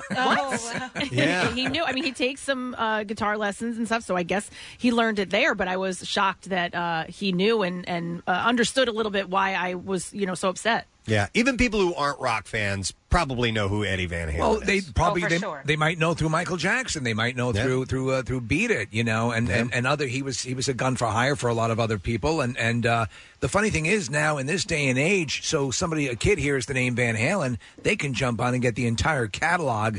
In a second. We used to have to wait for albums to come out and do it. But just an impressive array of work. And as Preston was pointing out, besides the technical aspect and the innovation and like building his own guitar and things of that nature, he wrote those songs. You can do you can do one or the other. A lot of people can just do either or. He did both. He wrote hits. Yeah, which is amazing. And I also heard that in the beginning, he didn't learn from reading music. He would watch his teacher play and learn by sight. Yeah. He was played by ear, which I'm always amazed at people like that. They just have it just makes sense to them. They just have that natural gift, and some people can do it. So that's even more impressive to learn about that. But we had heard stories about him being sick. He had been going to Germany for these special treatments. Hadn't heard anything for a while. Had no idea that it had taken this turn. And the same thing had happened with my favorite drummer of all time, Neil Peart of Rush, earlier this year. So it's these 1-2 punches that just keep happening in the world of rock music. That's been a rough past 5 years or so. Yeah, we declared earlier that no one can utter the words, how much worse can 2020 get, because it keeps rising to the challenge. And it's it finds ways, doesn't it? Yeah, absolutely. Yep. So we're playing music we're playing all Van Halen music this morning, and we've been talking about it, obviously, and I'm sure we'll have a special program set up here on MMR because we have a rich history with the band throughout the years. So we'll be doing that. Yeah, okay. His music continues, his legacy continues, and the impact that he had in a number of the schools as well, because he gave to so many music programs throughout the years. He will be remembered, Van Halen. Yep. All right, thanks, guys. Thanks, guys. Take care. So, yeah. All right, we did skip traffic, so let's dive into that. NJM Insurance Group traffic. Kathy, what you got Preston, for us? Kathy's going to play the guitar. Oh, my God. As part Stop. of a... Please do. An honor. Schuylkill Expressway westbound jams University to 30th Street. The roadway reduced. There she goes. Oh, my God. Listen to that. Oh, my God. She just by sight. Go ahead, Kathy. Keep playing. I could do both at the same time. It's fine. It's really not that big a deal. East on the Oh, my God, she's dancing, too.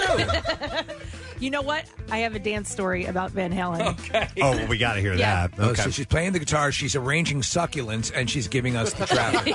East on the Schuylkill slows the Blue Route to Gladwin, the Boulevard to 30th Street. South on 95 slowing from Cutman through to Bridge. Once you get to the Vine, westbound it's heavy to Ben Franklin Parkway to the Schuylkill Expressway. 55 northbound jams Deptford to 42, and then over the Walt Whitman Bridge. Eastbound direction between the toll plaza and the downside, the roadway reduced to 2 lanes.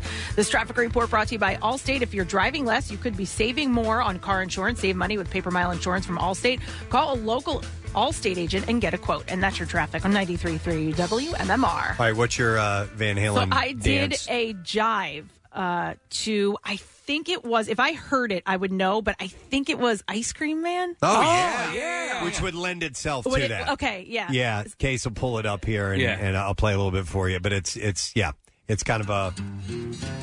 Yeah, I did a jive routine to this. Oh, really? Yeah. I could see that. Yeah. You could do a little, like, sock hop dance to this type of thing. So, yeah. Do you remember the routine? It was so long ago. No, I don't remember it at all. God, I love this song, man. The guitar solo in this song is just... I was driving my kids yesterday because we were listening to MMR. We were all in the car together. We were coming from an appointment. And I kept doing this thing where I go, listen to this part. Yeah. And I would turn it way up. And they're like, all right, Are they receptive? I mean, they're not. Yeah. They're not all in on it. I think they were just being nice. It doesn't really speak to too much to them. But I remember Carter goes, yeah. And I think when I was playing Eruption, he's like, I remember you playing this for me. So Yeah. Hey, listen, there's like we were talking about this earlier in the different stages of the band. I'm a big fan of Van Hagar. I like that. That some fantastic songs. But and then there was a more bluesy approach like that David Lee Roth had with the band. But I mean, just great songs that didn't necessarily have the pyrotechnics that you would associate with Van Halen, Eddie Van Halen, but were just terrific songs. Oh yeah, Dreams, Best of Both Worlds, Get Up, Summer Nights, Black and Blue. There was a lot of good stuff from that era of the band. Some people didn't even get a chance. No, which they I understand dismissed because it out of turn. Dave's big shoes to fill. Yeah. But one thing, as far as the live performances went, I personally appreciated the Sammy Hagar live singing aspect, what he brought as a front man to the group, and I saw them in both iterations. So. Ike Richmond, we just had on earlier, he was talking about sort of a lecture, I guess, that Van Halen was giving, that Eddie was giving at the Smithsonian, I think you mentioned. And we do have a clip of him giving a lecture concerning, Preston, the difficulty of people who were left with having to transcribe his playing. All right, here we go. Because of the things that I created technique-wise and whatever the way I play, they had to reinvent a whole new way to write music because they could not explain with regular notes what I was doing with this hand. So they had to create a whole new thing called tablature of symbols and numbers and what fingers where and blah, blah, blah. And the funny thing is, okay, I can't read music. Now they come up with a new way to write it, and I can't make sense out of that at all. So I don't have a clue if it's right or wrong. Oh, that's funny. So wait, tablature was because of him? That I don't know. Maybe in case it might be. Wow. If so, I mean that's kind of the standard now. Is when you see guitar tabs. It's a form of music. I can't read it. I can read regular sheet music, but I don't know how to read tablature. I've never taken the time to figure that out, but it's its own animal. And if that was created because of him, Jesus Christ. Could you imagine trying to... I mean, come on. My brother always used to complain about guitar books, and he'd get guitar books of Van Halen songs, and he said they were always... They were sort of right, but they got so much wrong. I believe it. It's hard to transcribe that stuff. Some of that stuff. I was showing Casey. There was a Rush song where there was a part where I was playing Subdivisions, and there's a part in the end where I just couldn't figure out. I'm like, God damn it! I got to cheat. I got to go get the sheet music, and I found a PDF of it, and I downloaded it. It looked like somebody just spilled ink on the page. I could eventually, after I went through it slowly, I could figure it out. But Eddie's the same way. Yeah. You know, I mean, and some of those guys, Steve Vai, Yngwie Malmsteen, and all the shredders, you look at what's written, and you're like, how can anybody figure this out? But those guys are of another level. It's incredible. We need to do the Bizarre File, so we're going to do it. WMMR presents Preston and Steve's Bizarre File. Brought to you this morning by your local Deeds and Watts Real Philly Delis. They're open for takeout. Taste 4 generations of family recipes made with love and show your support for local business. RealPhillyDeli.com, Deets and Watts, and it's a family thing since 1939. Incarcerated people at the Oklahoma County Jail were chained to walls and forced to listen to Baby Shark on a loop at loud volumes for up to 2 hours, according to charges filed on Monday. Two former detention officers, Gregory Cornell Butler Jr. and Christian Charles Miles, both 21, as well as their supervisor, Christopher Raymond Hendershot, were charged with misdemeanor counts of cruelty to a prisoner and conspiracy. According to investigators, using the song to torture prisoners was said to be a joke between Miles and Butler, and they worked. I can't take this. I'd rather be raped in the shower. And they worked together to quote, teach incarcerated people a lesson because they felt that disciplinary action within their detention center was not working and correcting the behavior of the inmates. Oh, my God. The Oklahoman had reported this. From November to December 2019, at least 4 incarcerated people were subjected to abuse, forced to stand in an attorney visitation room with their hands cuffed behind them and chained to a wall while they listened to Baby Shark. I think that's a little extreme. It's a bit extreme. It's a form of torture. It's legit. So these guys, but there's no. They were begging to be waterboarded. Apparently, there's no felony statutes for this, so they were charged with misdemeanors. All right. I'd rather hear that than the Pineapple Apple Pen song. You guys know that one? I do know that one, and I think you're right, Case. I don't know that one. Pen? Pineapple pen, pineapple pen. All right. This is horrible.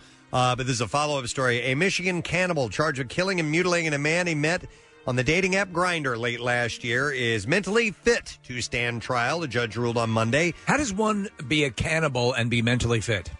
Judge Ward Clarkson. You can't use both in the same sentence. No, but he's cool. He's cool. I guess it has to do with whether you know that the actions that you are going through are bad. He was an accidental cannibal. He's one of the good ones. Yeah.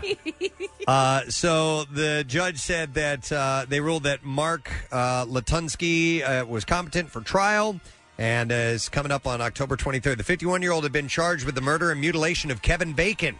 Wow, man. Who was found... Honestly, bacon is in his name. I'd probably eat him, too. Found dead inside a secret room in the basement of his. He had previously eaten Joey waffles. 4 days earlier, he had 4 days after he was last seen alive. Bacon was found by police, suspended from a ceiling by his ankles.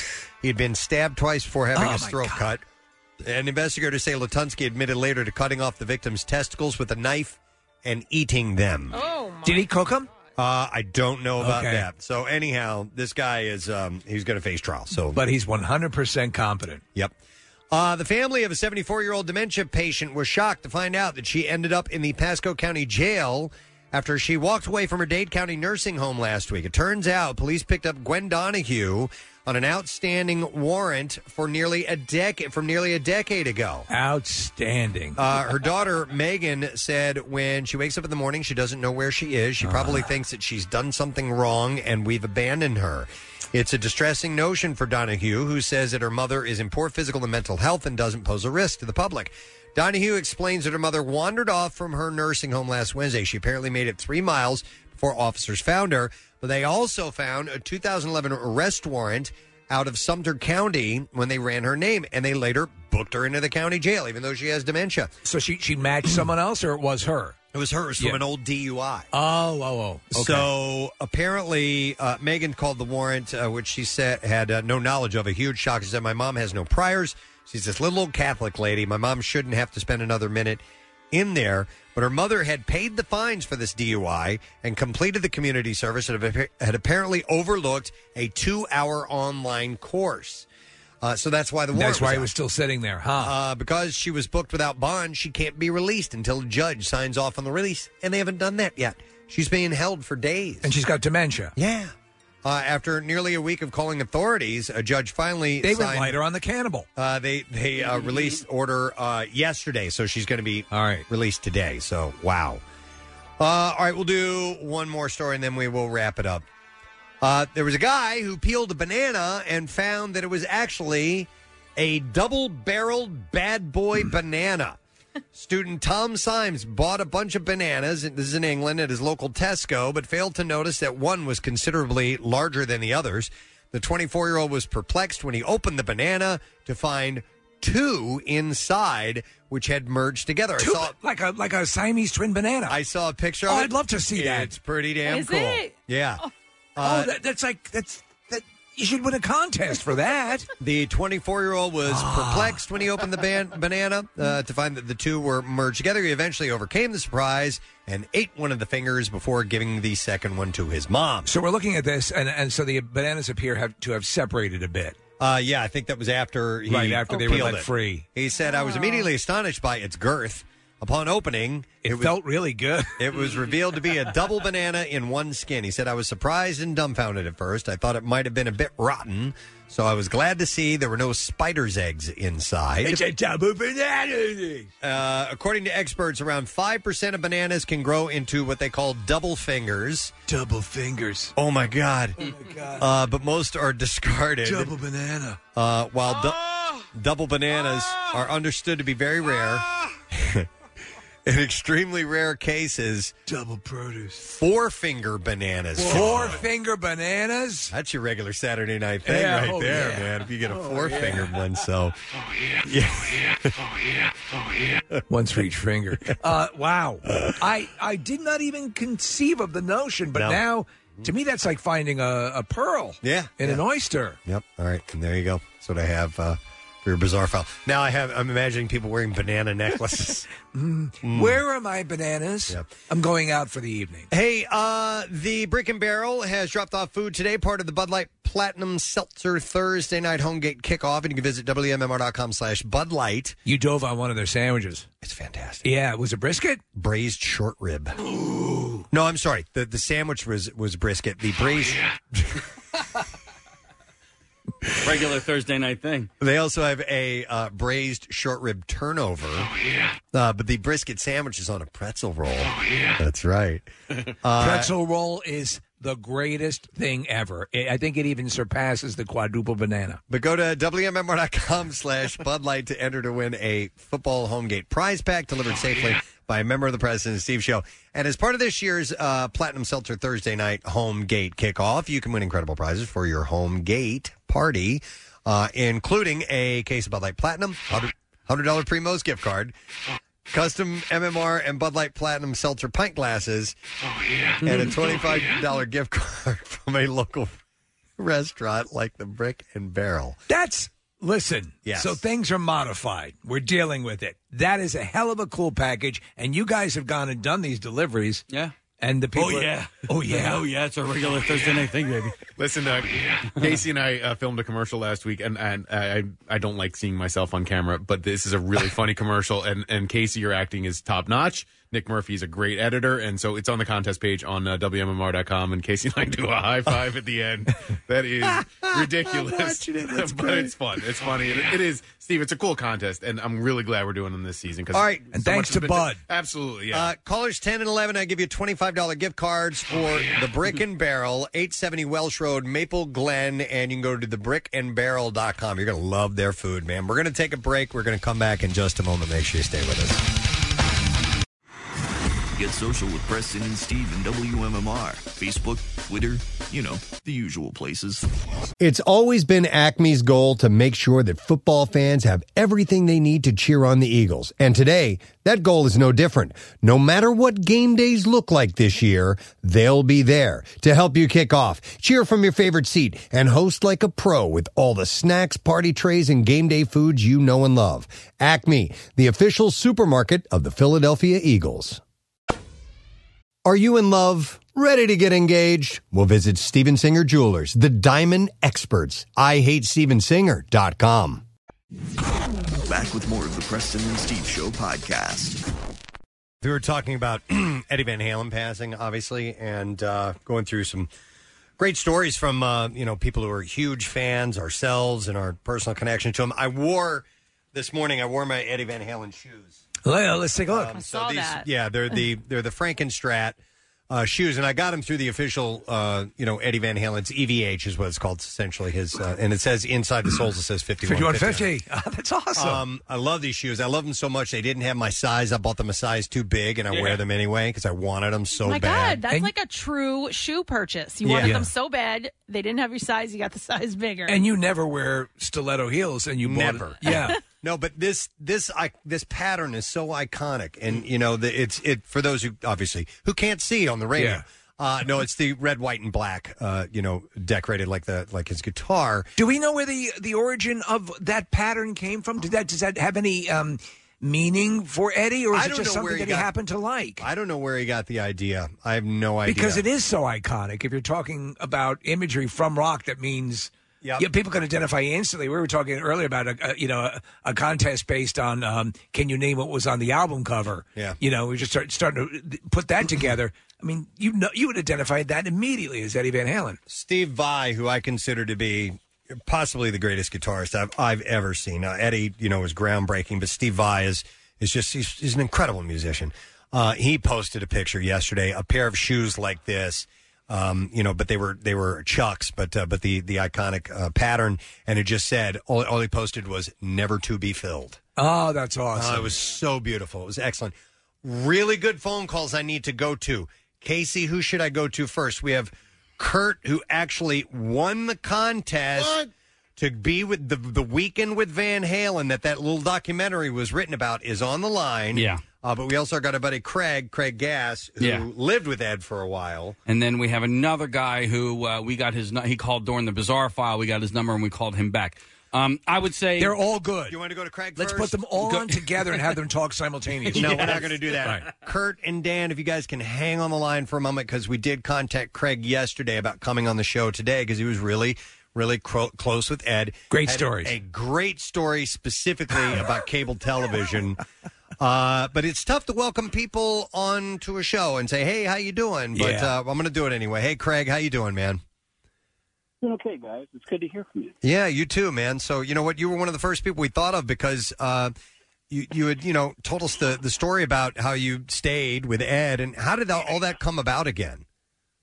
I met his assistant backstage at a concert in Los Angeles and was told, this guy lives with one of the biggest rock stars on the planet, but don't tell him I told you that. And then I got the introduction. The guy knew who I was because he's a big comedy fan. And so we exchanged phone numbers, and I said, hey, you want to go bowling next week? And he said, sure. And he showed up at the bowling alley with Eddie Van Halen. Wow. That's unbelievable. You want to go bowling. Well, I don't know what else to do. I was like, I don't know anybody in Los Angeles, so if you want to hang out, I don't know, let's go bowling. And the day of the bowling that when we were gonna hit it up, he called me up and said, hey, do you mind if I bring my friend Ed with me? Because I've been telling him about you for a long time. And I said, yeah, I don't care. And he goes, all right, because he's got a kid. His kid's 12. And I said, dude, it's bowling. Who cares? Let's have fun. And when he showed up with Eddie Van Halen, I realized, oh my God, the kid is Wolfgang Van Halen. Yeah. And then I start piecing the whole thing together that Maddie is Eddie's assistant. Maddie lives on the property with Ed. He lives in a guest house, and he runs the 5150 Studios. And he knows everything about me and is telling all these stories about me to Eddie. So while we're bowling, Eddie is genuinely fascinated with my story and asking me about my life, including, then you reference this, I told a story on the air once about how I had been broke my whole life. And all I've ever wanted, once I started making money, all I ever wanted was to own an illegal cable box. I wanted one of those illegal cable boxes that'll unscramble all the channels.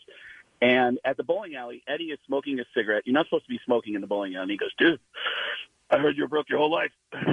Me too. And I heard that all you ever wanted was an illegal cable box. Is that true? And I said, yeah. And he goes, that's crazy. And he looked both ways and he went, I got an illegal cable box too. And I said, really? And he goes, yeah, the thing is, I'm rich, but don't want to pay for cable. Oh, my God.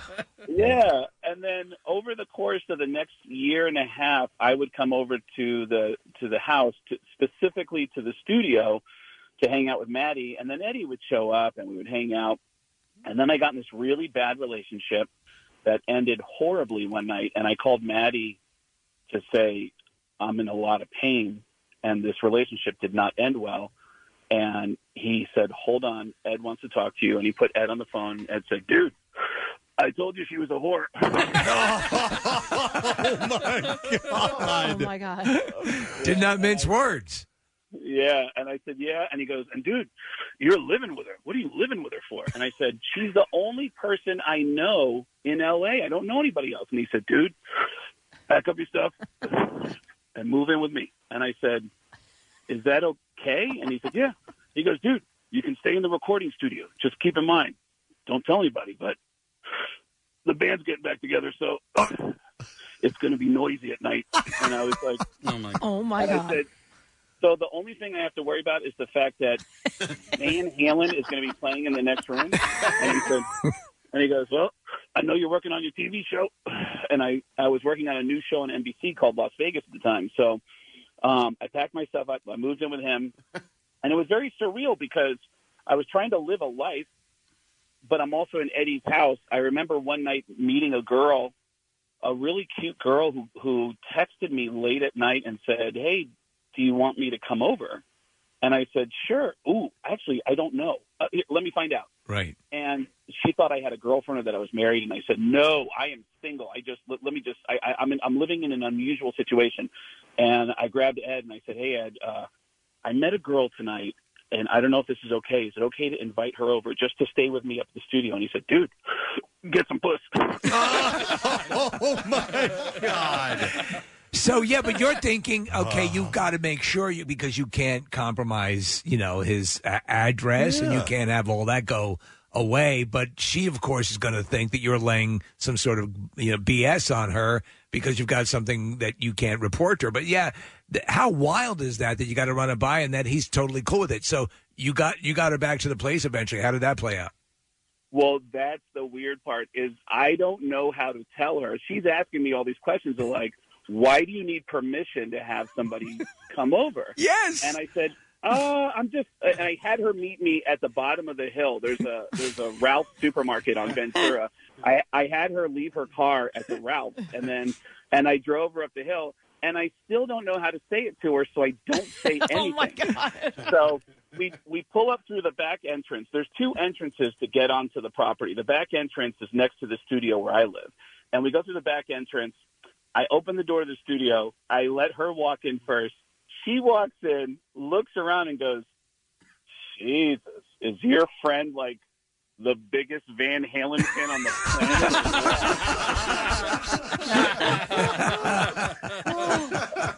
planet? And then she starts to look around and go, wait a minute, how do you get this? Wait a minute, how do you get this? And I finally just said, do you hear the noise in the next room? Okay, that's Van Halen playing in the other room. This is Van Halen. This is Eddie Van Halen's house, and he's just letting me stay here until I get back on my feet again. And she went, oh, okay. And to answer the next question that every guy asks, the answer is 2 minutes. It took 2 minutes. 2 minutes. Done deal. Wow. Done deal. Yeah. Wow. How long were you staying there, Craig? I was there for about 4 or 5 months. Wow. And then a really unfortunate thing happened, which is an understatement. I found out a year later that the entire time I was living there, Eddie's assistant, Maddie, was hooking up with my ex the entire time. Are you kidding me? No, and Maddie ended up dating her for 5 years. They almost got married, and it was this gut punch that I stopped contacting Maddie. I stopped contacting Ed. And a few years ago, I just wanted to clear the air with Ed because I had to believe that Ed was on my side of things. Yeah. And I called him up out of the blue, and he said, hello? And I said, hey, Ed, what's going on, buddy? He said, who's this? And I said, it's Craig Gass. And he said, Craig, how you doing, buddy? And I said, I'm doing good. What are you up to? And he said, I'm on the toilet taking a dump. And I said, oh, okay. I said, you want me to call you later? And he goes, no, talk to me. And he's smoking a cigarette, taking a dump. And I was like, oh, my God. And I said, I'll call you later. And then I hung up, and that's the last time I talked to him. I felt so uncomfortable. Well, so let me ask you. So this Maddie is that the reason that she? I don't know how the relationship ended with this girl, but was he part of the reason that you guys broke up and you didn't know it? No, she just she had a lot of issues that came out one night We were at a party at this thing called the NAMM Show in L.A., and I left her for 2 minutes to go to the bathroom, and when I came back, she was making out with some guy. Okay, that's a problem. Yeah. Yeah, that's a problem. But it's funny that you asked that question because when I went, after Eddie said you can move in, I went to her place to start getting my stuff the next day. And when I was there, her phone was ringing, her answer machine came on, and I heard Maddie's voice. And Maddie was doing the cool guy voice. Hey, what's up, Shell? Just want to call and say hello and give me a call. Okay, all right. And when I got to the house, I said, hey, dude, I need to talk to you. And I gave him the benefit of the doubt. And I said, when I was at the house, the phone was ringing, and I heard you on the answer machine. And he said, oh, dude, is that bad? And I said, well, just let me finish. And I said, I'm in a lot of pain. This is not fun for me because I really care about her. And it's hard for me to have my friends contacting her. And he said, dude, done deal. That's all you have to say. Put a bullet in it. And I gave him the benefit of the doubt. And a year later, when she texted me and said, I'm in love with Maddie, again, I gave her the benefit of the doubt and replied, Maddie who? Yeah. You don't want to believe it. But, man, that's one of the rules you do not violate. And he was a good friend of yours. He should have respected that a little bit more. Yeah, and I got to tell you before I get off the phone, and you really should queue up a track from Van Halen to go with this story. It's a track called 316. 316. We played it earlier this morning. Yeah. Yeah, 316. It's off the album For Unlawful Carnal Knowledge. Yep. There was one night, Eddie had just gotten out of a relationship himself at the time in 2004. He was dating this girl, and he started telling me about how his son had recently said to him, Dad, I want to learn how to play guitar. And Eddie said, okay, I'll try to find somebody to teach you. And he said, I want to learn from you. And so Eddie started teaching his son how to play guitar, and his son, behind his back, started to learn this song. This is a song that Eddie played on Valerie Bertinelli's belly when Wolfie was in her womb. Mm-hmm. And when Wolfie would start kicking, Eddie would put the guitar in the belly and play this to get him to calm down. So Wolfie did his first show at school at a talent show, and Eddie went with a video camera to film his kid, and his son walked out on stage and said, hi, my name's Wolfie. This is a song my dad wrote to play when I was in my mom's belly, and it's called 316, and he started playing this song. Wow. And Ed said that tears were just running down his face. Oh, man. What a great story.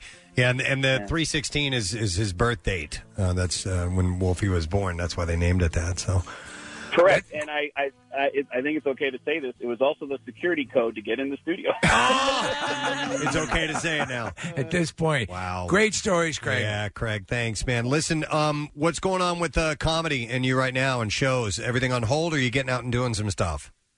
Comedy's a little weird, but we're getting through it, man. Okay. I'm just glad to reconnect with you guys. Yeah, you too. Well, when you're back in town, and it will happen, and we get past all this, we got to have you back in. But it was great to get that perspective, and those stories are just such a peek at what he's about. So awesome.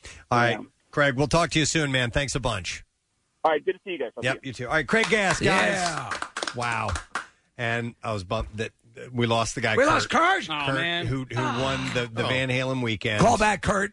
Kurt, we need you back. I was just ready to go. We want you back. We want you back. We want you back in Philly, Kurt. I can't believe Kurt was calling our phone. Phone. How?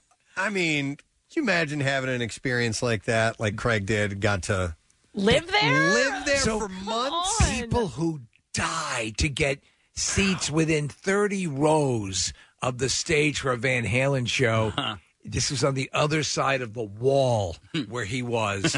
Unbelievable. Writing new music yeah. yet to come out. I was watching a video yesterday of Eddie's guitar solo. It was like a 13-minute solo. And during the solo, he would take, the guitar picks that he was using, and he would throw them out into the crowd. Right. And I was thinking, man, how cool would that be to catch a guitar pick? Yeah. Not as cool as living with him. That trumps that. Yeah. All right. While we're waiting to get Kurt back on, if hopefully we can get him on, we have Dan, who's a professor of guitar at Rowan University. Hey, Dan. Good morning.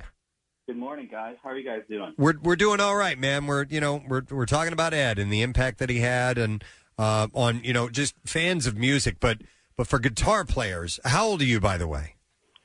How old am I? Yeah. I just turned 50 years old. You just turned 50. So you, like me, grew up. You were a kid, and Eddie was established and was bursting onto the scene. And was he one of the reasons you wanted to play, or did you learn and then discover him? He's certainly a major influence. I remember sitting in my best friend's bedroom and just blasting Eruption. Yeah. And I literally have never heard anything like that and never knew that a guitar could make such a sound. Yeah. So it was absolutely mind-blowing when I first heard it, for sure. So from a guitar professor, from your perspective, and what can you say? What can you tell us about Eddie's guitar playing? Well, he's certainly a total innovator, although many techniques that he used, now I'm going to sound very professorial, so excuse me. I certainly did not live with Van Halen, nor did I go bowling with him. But yeah, that stuff existed, right, what he was doing? It did, but not to kind of the way he innovated it, for sure, with electronics. And that was kind of what I actually just wanted to text you about Casey's question about tablature. Okay. That has been around since the late 1400s. Okay.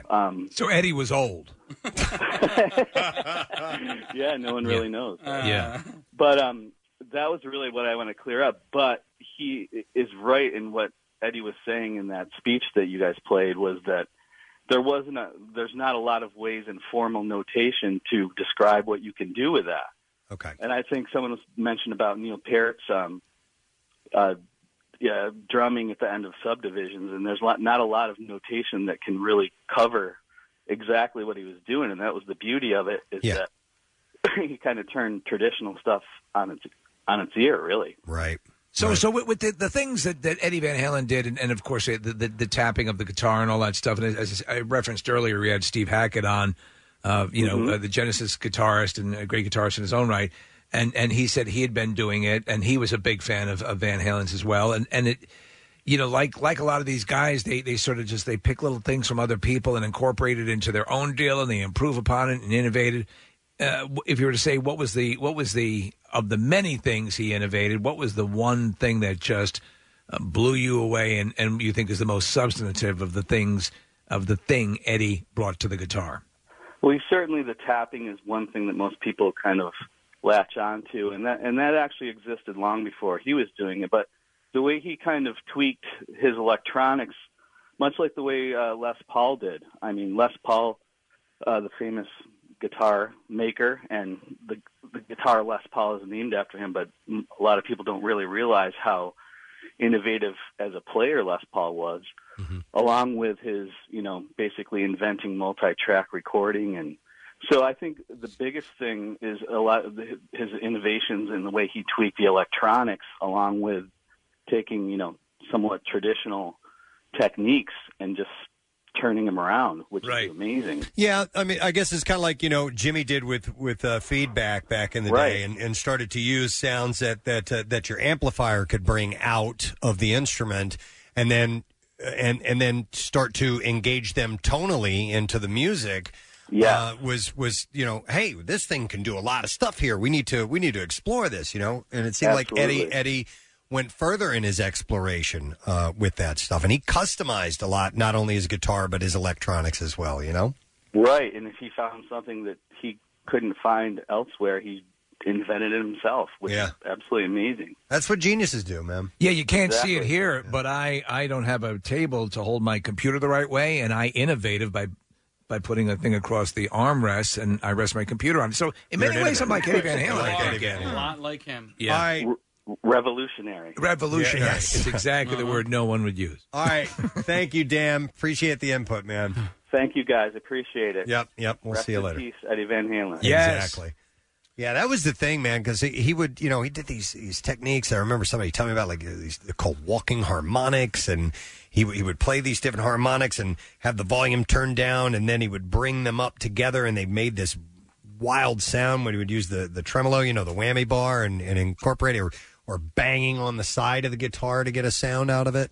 I just wanted to mention that there's a lot of really good content up on WMMR.com and PrestonandSteve.com, including, Steve, that interview with Eddie at the Smithsonian from a few years ago. And so if you're looking for any of that stuff, a lot of rockers, as you would imagine, have tweeted about it over the last couple of hours. So that content's up on the website, too.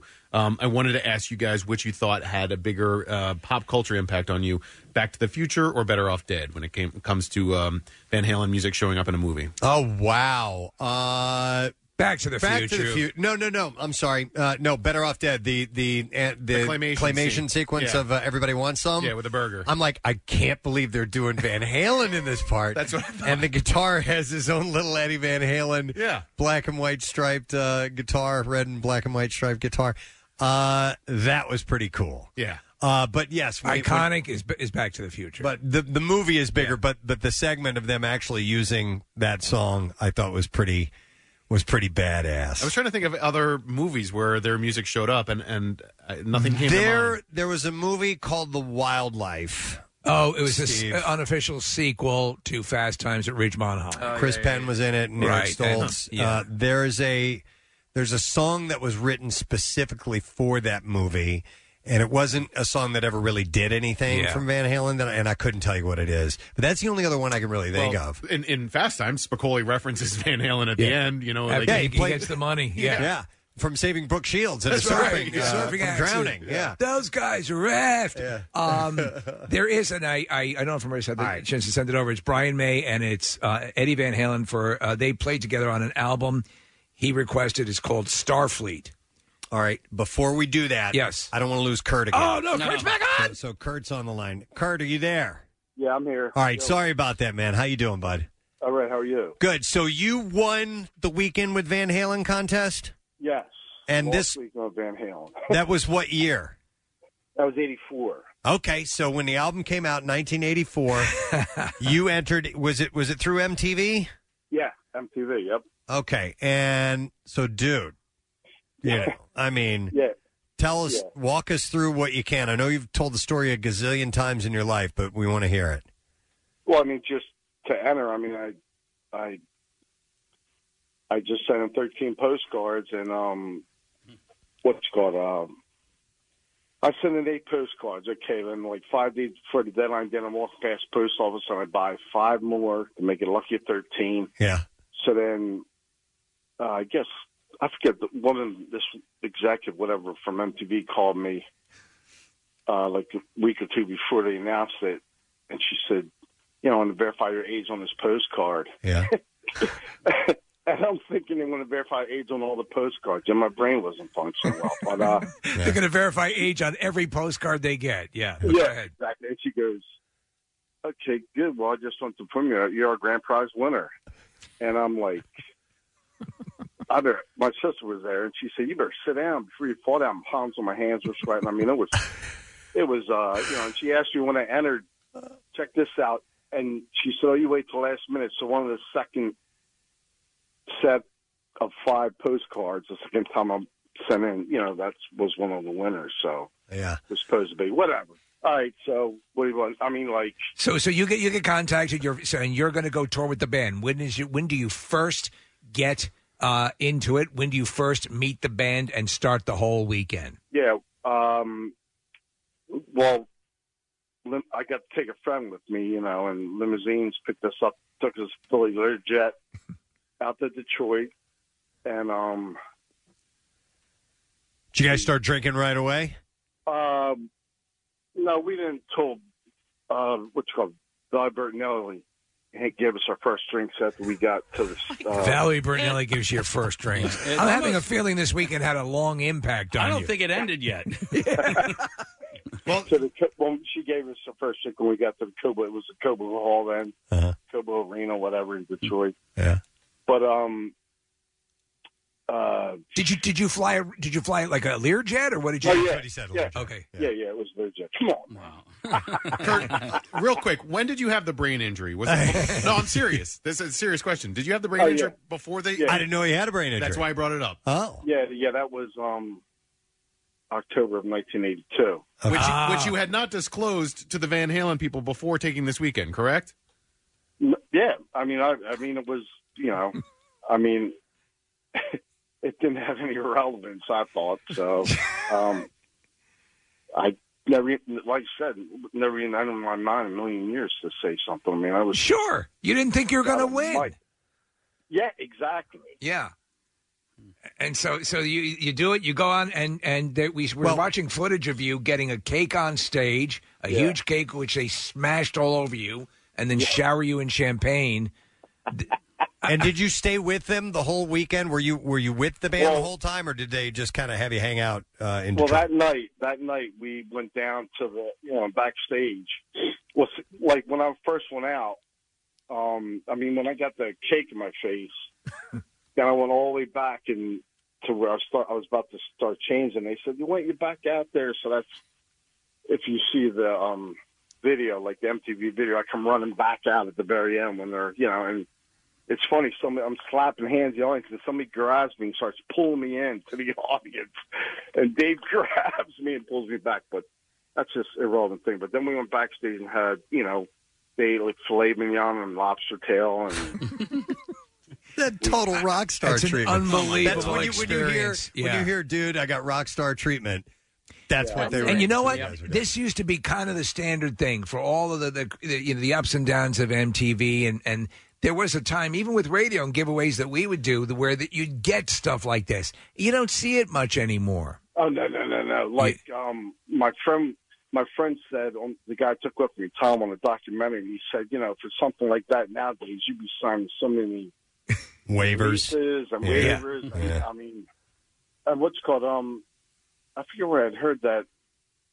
The way Van Halen treated us. I mean, they treated us like we were one of the guys. That's awesome. It blows me away because somebody had said that was one of the best contests, the way they treated us. Yeah. They said a lot of contests, you get to meet the band, and then, that's almost it. But we hung out with them, drank, and, other stuff. And, you were given the full deal. They had cameras with them, so they were going to document this. So they were going to, you were getting the real treatment. Yeah, but you know what? The cameras weren't allowed back where we were. You know what I'm saying? Like, whatever. So even while the cameras weren't back there, they were still hanging out with you, even though it wasn't for like for video stuff. They were hanging out with you just anyway. That's awesome. Oh, yeah. I mean, it was like, David talked to me about his, going on safaris and mountain climbing, doing whatever. I mean, it's. That is cool. That is really cool. It's a once-in-a-lifetime experience. Yeah. I mean, people call me from all over the United States, because they zoomed in on my postcard. It was Martha Quinn was the one that announced it on TV. They zoomed in on your postcard with your personal information? Oh, my God. yeah. What? She had her finger over my phone number, but... It didn't help. You could still look. Yeah. Mm-hmm. Oh, my God. In New York, everywhere, people wanted me to take them with me or, bring guitar picks and stuff. And, right. In this day and age, I guarantee you there would have been lawyers contacting you for that breach of it. Yeah. Yeah. Jesus. But a lucky kid from Phoenixville gets to go hang out with Van Halen for an entire weekend. Kurt. Second night we saw him again in concert. We were in the pit with the security in front of the stage, and Eddie was making faces at me, fucking me guitar picks. I mean, it was like, dude, when I think about it, I still get a rush. It blows me away. I mean, their attention was on you. That's really, really cool. I think they maybe saw you as the whole fandom, their fan base, emblematic of who got them there. It sounds really nice, man. That's a great memory. Great.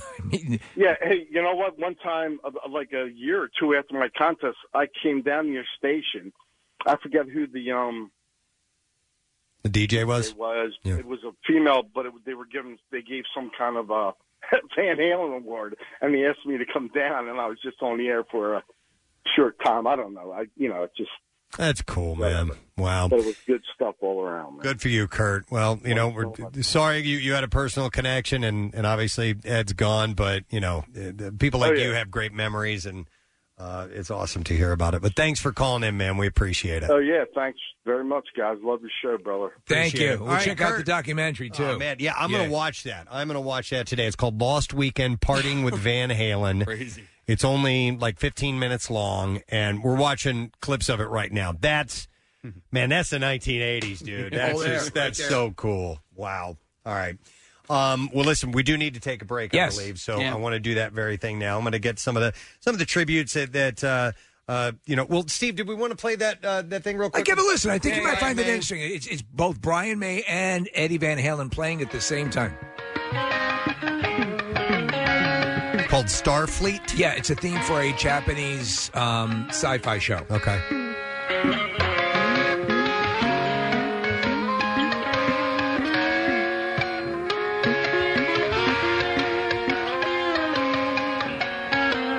Sounds like Eddie's playing the rhythm part.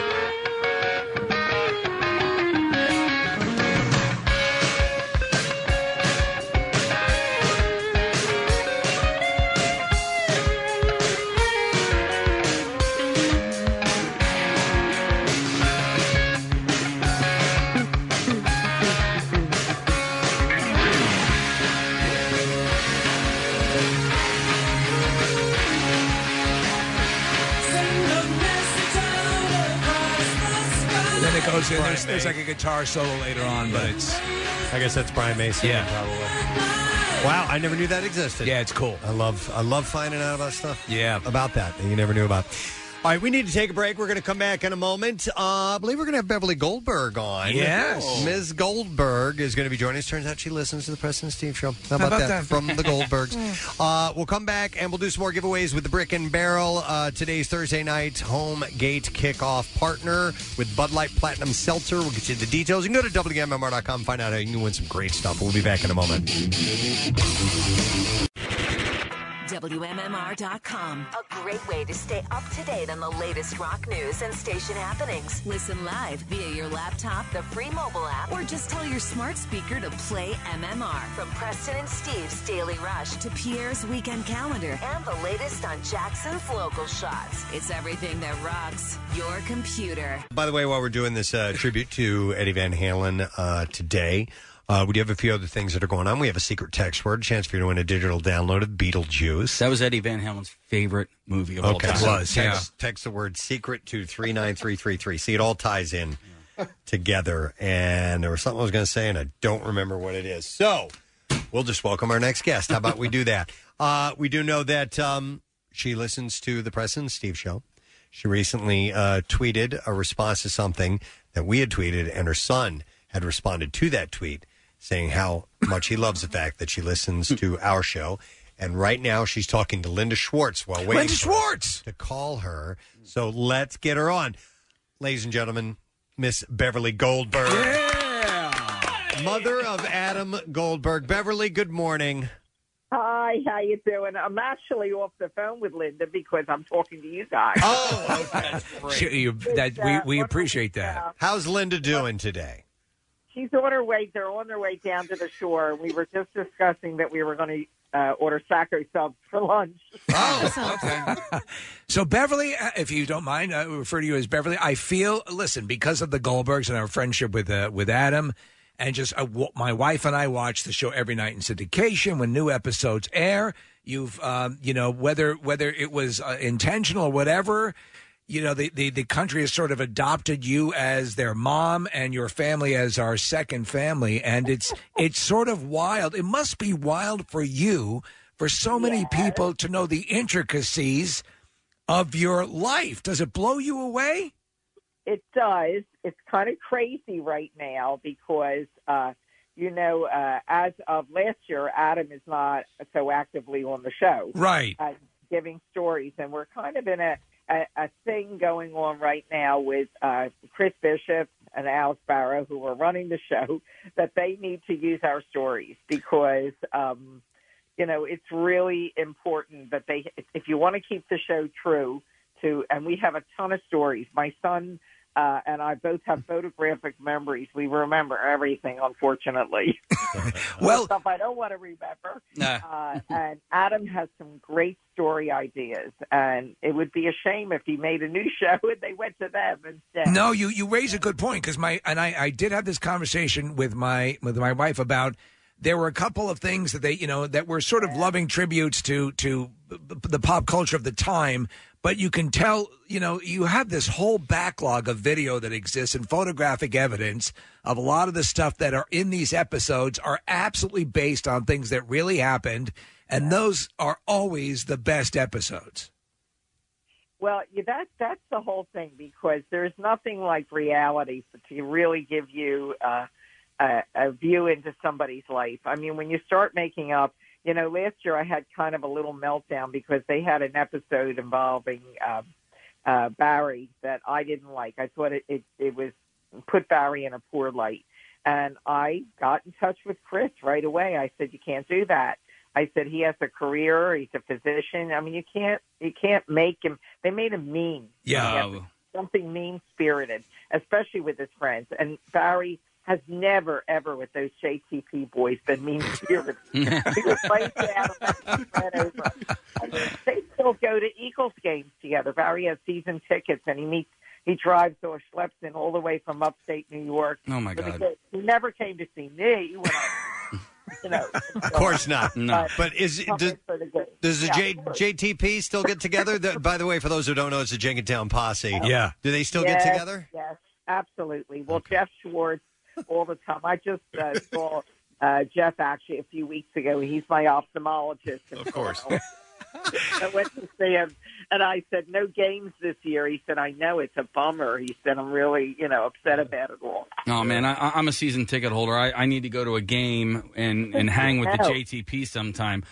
So we've had Adam on several times, and in the past we have mentioned things that are from this area, and we've actually, I think with the robot from Pulsations, we were able to locate the robot so that they were able to use it in the show. So I'm just going to throw out a couple of ideas that are, I don't know if you have memories of them, but these are Philadelphia-based things. I don't know if you have any memories from either Sesame Place or Action Park. Do you recall anything from those two places? Yes. I actually, Sesame Place, I don't know that I went with Adam, but I definitely went with Barry's kids and Barry and his wife.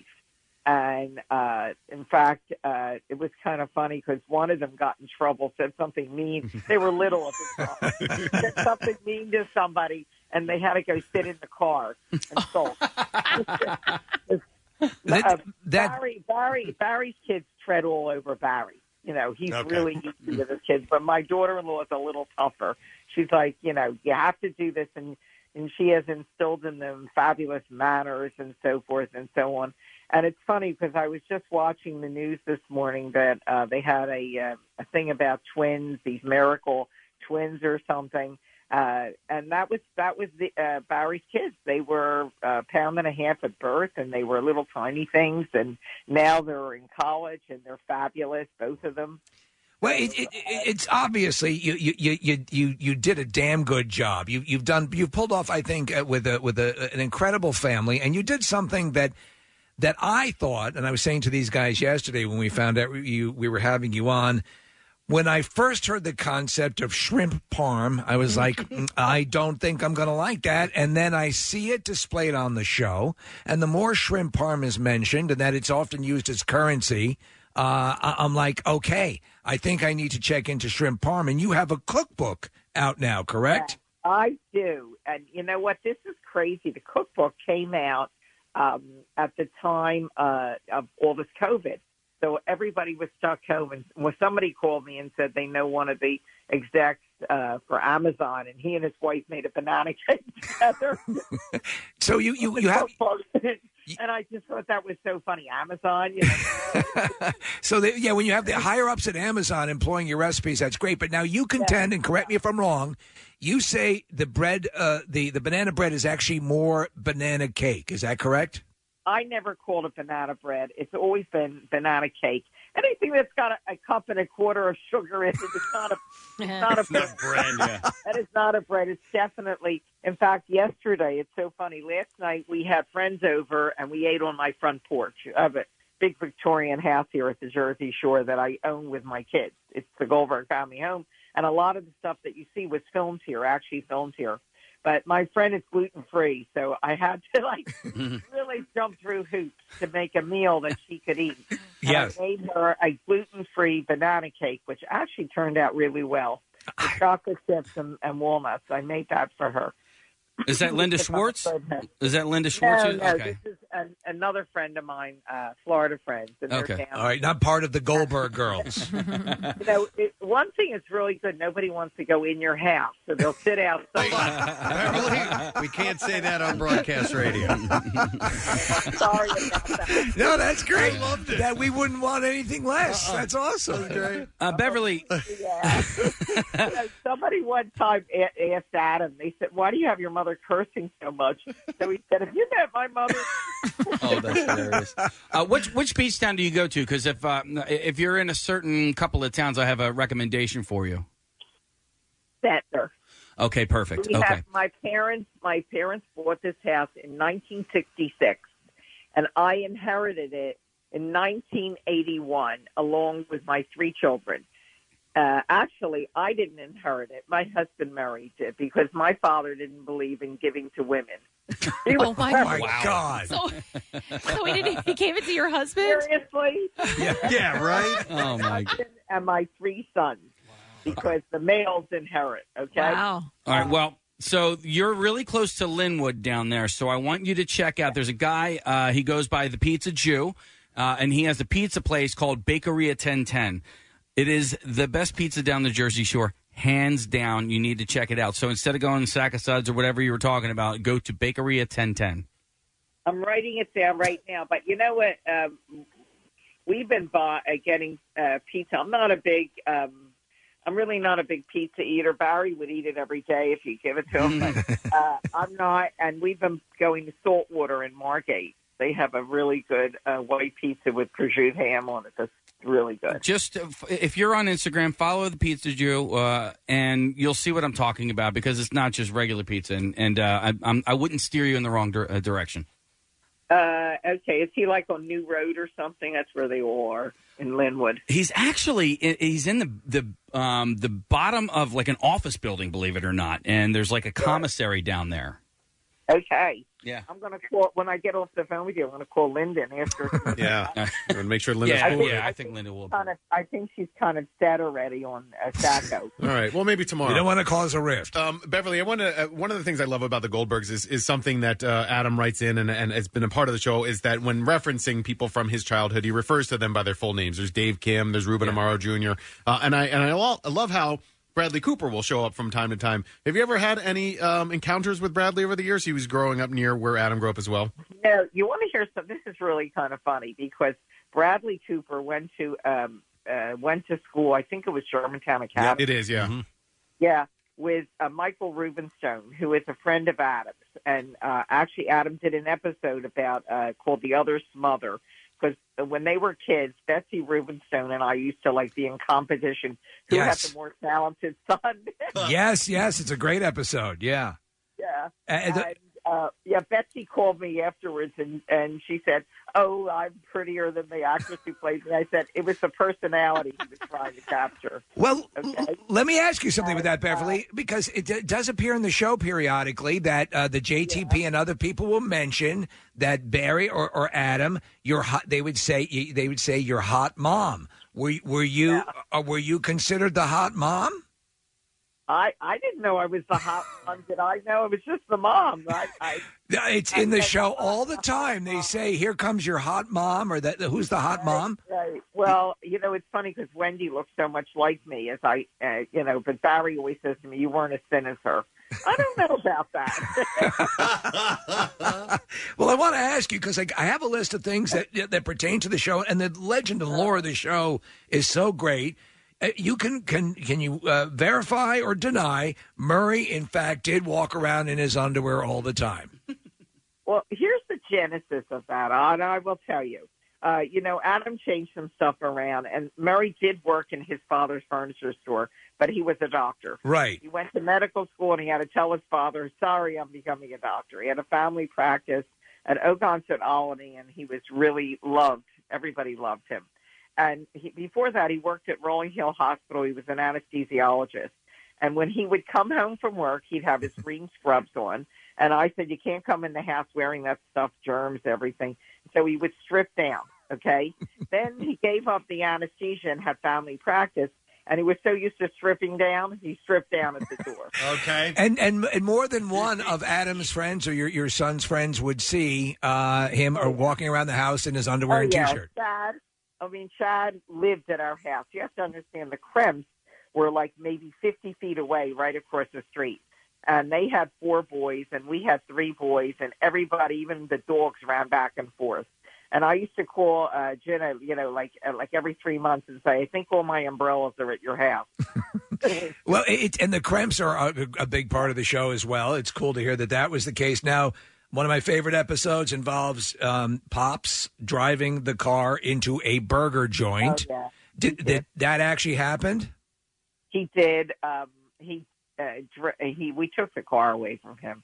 But my father-in-law, Ben, went off the highway. He was the one that went off the highway on 95 in Florida, and after he passed away, we found in the trunk of a car all these slips that he had settled for accidents that he had had. So oh, my God. And never told you guys about it? Yeah, Adam kind of combined both stories because both Pops and Pop-Up both went off the highway. Oh my goodness. It's a miracle. I thought it was an exit, and it wasn't an exit. Now, Beverly, there's one episode, and we spoke to Adam about it. It was from several seasons ago, and it was where he was getting the photo taken of him in that white outfit. And at the end of the show, they showed the picture of it. It was legit. It was real. You picked out that outfit? Well, you have to understand the fun. First of all, he wore the outfit, the first outfit that he wore it twice to both his brother's bar mitzvahs. Adam is 7 and 9 years younger. Okay, they make him a little closer in age on the show. Right. So when Eric got bar mitzvahed, and he was 13, Adam was 4. So he was 4 years old when I put him in that outfit. Bought it over at Lord & Taylor's in Second, and that was like the look. Yeah. At that time. Right. Okay. Then he was 6 years old, and he had outgrown the outfit, but one of my friends across the street, Barbara Elkins, who lived across the street as in Elkins Park, that Elkins. Yeah. Wow. She married George, and who lived over at Justice Farms, was their family house. At any rate, they live up in Lake Winnipesaukee, and they're next door to Romney. Yeah. Wow, so there's some money there. Yeah. So she lent me her son's outfit, and I put him in that outfit. He was older. He was already 6, and he said, I'm not getting in that, When he was 4, he didn't say anything, and he was cute, and he was a little bit. That's the picture when he was 6 years old. He wasn't 10. Okay. I would never have done that when he was 10. Okay, all right, yeah. Well, it's embarrassing. He was on the air talking to us about it. We we could sense that he was still completely mortified, but in a loving way. So You have to understand something. Adam, at 6 years old, he had this video camera, and he would go down the shore here, walk up to the boardwalk. We're like his house on the boardwalk, and stand there and stop people and say, would you do an interview with me? I'm doing a documentary for CNN. What? A documentary for CNN. So he was a little precocious, and he would interview people, and they would I said, what did you just do? He said, oh, I was interviewing them. So at 6 years old, when I put that outfit on him, he went, oh, God, no. Yeah. Hey, with the work with the cameras and so on, did you think it was a phase? Did you think this is something he'll get tired of? Or did you guys know this is clearly his calling? I kind of knew. Murray was like, what is he going to do for a career? What's he going to do? But he was 8 years old, and he said to me, I do not want to be a doctor like the rest of them. We had 12 doctors in the family. Yeah. And he said, no way. My father, Pops, was a doctor. I mean, George was like blown away when I told him my father was a famous shrink in the city. Yeah. Said, yeah. Oh, yeah. He headed up the criminally insane unit at Byberry. Whoa. Wow. Well, that's wild. Yeah. That's wild. Yeah, he did. And he had been in family practice, and when he was 40, he was brilliant. He went back and got a degree, in psychiatry, got a residency and so forth in psychiatry. And, Adam is so much like my father, which is maybe why he's the character. He's like the little engine that could. I want to be this, I want to do this, I want to do this, and just work towards your goal. And it's crazy. I mean, I watched it, all unfold in front of me, and I thought, I always thought he had something special, but I didn't realize till he actually started seriously writing at about 12 or 13 how good he was. I mean, it's phenomenal, and the fact that he stuck with it, and he's obviously got the gift. And how much is he connected to Schooled? Is that under his control, or is he removed from both now? Last summer I had both Barry and Adam came here to visit. I can't believe it was just a year ago, and Adam hadn't been here at the house in a long time, and he came with the kids. It's when he first sort of stepped down from the shows. Yeah, and they called him about school. They needed him, and I heard him mumbling something about doing it again, and his wife was like giving him the look, like time with the family again. Well, of the way the go ahead. He was working like 22-hour days. And, she said to him, the kids are getting older, and if you want to spend time with them, and so forth. So, at any rate, it was funny because they were coming, and Barry was running around with my husband Stan's labeler, putting his name on everything, so Adam didn't take it, like the hockey stick and the. He's dropping the S word, potty mouth. Sorry. So he was running around with the labeler, and I said, "You're 50 years old, and you're worried your brother's going to drive your bike or ride your bike and take the hockey stick." I guess it never changes, but I mean that's why it's so cool, and that's why people connect to it. So I want to ask you. So the book is out. It's called The Goldbergs Cookbook. It's available, I assume, through Amazon. We know it's been given a thumbs up. And you, as you said, the book comes out and COVID hits, and you're not able to promote it. But I was supposed to do book signings at Barnes and Noble in Philadelphia, right? And everything got bumped aside. I did do some PR for it on Instagram and all this stuff. I had to learn how to use Instagram. I had never used it before, and you can only hold your iPad up in one direction and all that. My friend Linda just said to me, "Are they going to do a Zoom with you today?" I said, "I hope not. I don't look so great." I love this. Yeah, I am wearing pants. I am wearing pants and stuff. I was in shorts most of the summer, but now it's turned a little cool down here. And to tell you the truth, we're staying here through probably November, only because I'm doing some construction work here on the house. I'm finally, after all these years, updating it into the new millennium. Nice. And Beverly, by the way, with the cookbook and everything, what is your screen name on Instagram again? I think it's under Goldilocks 405. What was it, Nick? What was the other name? It was something Parm. Was it Shrimp Parm? Shrimp. On your Twitter account, Oh, it's Beverly. Twitter. Yeah, you have a website that's attached to it. Is it Shrimp Parm Book? Oh, Adam wrote that. Oh, okay. Wait a minute. Every time he comes, he runs away with my phone, and he does all kinds of stuff. So if I refer to myself, it comes up obnoxious mother or something like that. Oh, that's always funny. like fooling around on my phone. Oh, that's After great. he leaves, I never know, and then I'll tap something to call one of my kids, and it'll come up whatever Adam has written. So he wrote that. Even at this point, even at this age, he's doing that kind of stuff, and it shows you that things don't change. One episode, and not to keep fanboying on the episodes, but there's Guys, when I visit Adam in California, I bring toys for my grandchildren and him. I bring him and him. There's one episode, and they use the actual recording where you left about 70 messages on his answering machine, demanding that he call, that he calls back, and again. Well, wait a minute. Yeah. Tomorrow is my birthday. That's right. My birthday. And if those kids don't call me, if the only messages I get are all those people on Facebook and on Twitter and stuff, I am really going to be angry. So I'm putting this out there. If any of my kids, like Barry will call. He's always the first one that calls. But Eric's mad at me right now. Why? Why is Eric mad at you? Oh, I want to come visit. And he said, no way, you're around people. I'm not. We're like in isolation here. That since March, we've been out to a restaurant twice. Okay. And that was just recently, and we ate outside. I mean, I've been cooking every single night. I'm so sick of my cooking by now.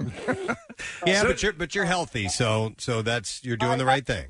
He put 10 pounds on. He said, "What is with these 4-course dinners?" He said, "One thing, it's enough." By the way, my cookbook did really well, and I'm excited about that. And I'm looking forward to the new show. I'm interested to see what they do. And, I send now guilt letters to Chris Bishop. That's excellent. It's just like he's one of the teachers at the school that you would harangue, and you're getting it done. And I'll tell you what. That is true. I was there every single day practically. I should have gotten a job. Because, my feeling was, he was a 10 charter and we paid a lot of bucks for it. And, and I was an ex-teacher. I taught third grade. He had that awful teacher in third grade that was miserable. You know the story. I told you guys the story with him. And he still remembers it. I still remember it. I swear he can't tell time because she harassed him. And he's like psychological with that. Everything. He can't tell time? He can tell time. Beverly, we have to have you on again. Yeah. When all this craziness goes away, you have to come by our studio sometime where we can sit down and you can make us something to eat. I'm gonna put the order in for the banana cake and shrimp parm. Nice. Yeah, you're so polite. You didn't ask how old I am. my friend here last night, the guy just told me I look 20 years younger. I said, "Oh, I love those compliments." Well, listen, we know you are the hot mom of Jenkintown, so we're color us impressed. And by the way, what is the title of the? I'll tell you who I look like. When my kids were young and we would go to Florida, everybody would stop me. They thought I looked like Elizabeth Montgomery on Bewitched. She was stunning. That's damn good. Yeah. And I did look like it. I say, I'm not her. Please, can we have an autograph? I'm not her. So, that's a good problem to have. Yeah. Not bad at all. Yeah. Better than looking like Darren. Beverly, so what is the title of the cookbook if people do want to get out and get it? Okay, it's the Goldberg Family Cookbook. Okay. And I wrote the foreword on it. I worked on the cookbook for one entire year. Okay. And then, of course, they did it at the publishers, got somebody to try all the recipes and take pictures and all that stuff. So I have a co-writer there that did it. And Adam wrote the end piece about our family. And there are some pictures. There's a picture of me on the back cover that, I'll tell you a secret. Adam said he photoshopped because I look fat. Oh, my God.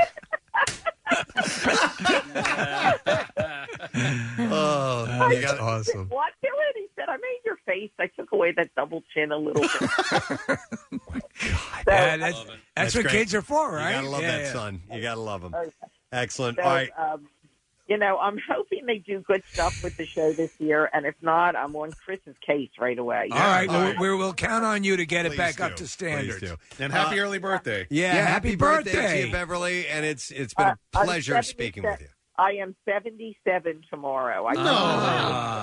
Oh my God! It's just like, and Wendy's is her birthday's 2 days after. Of course, yeah. Okay. She's the same age as Barry.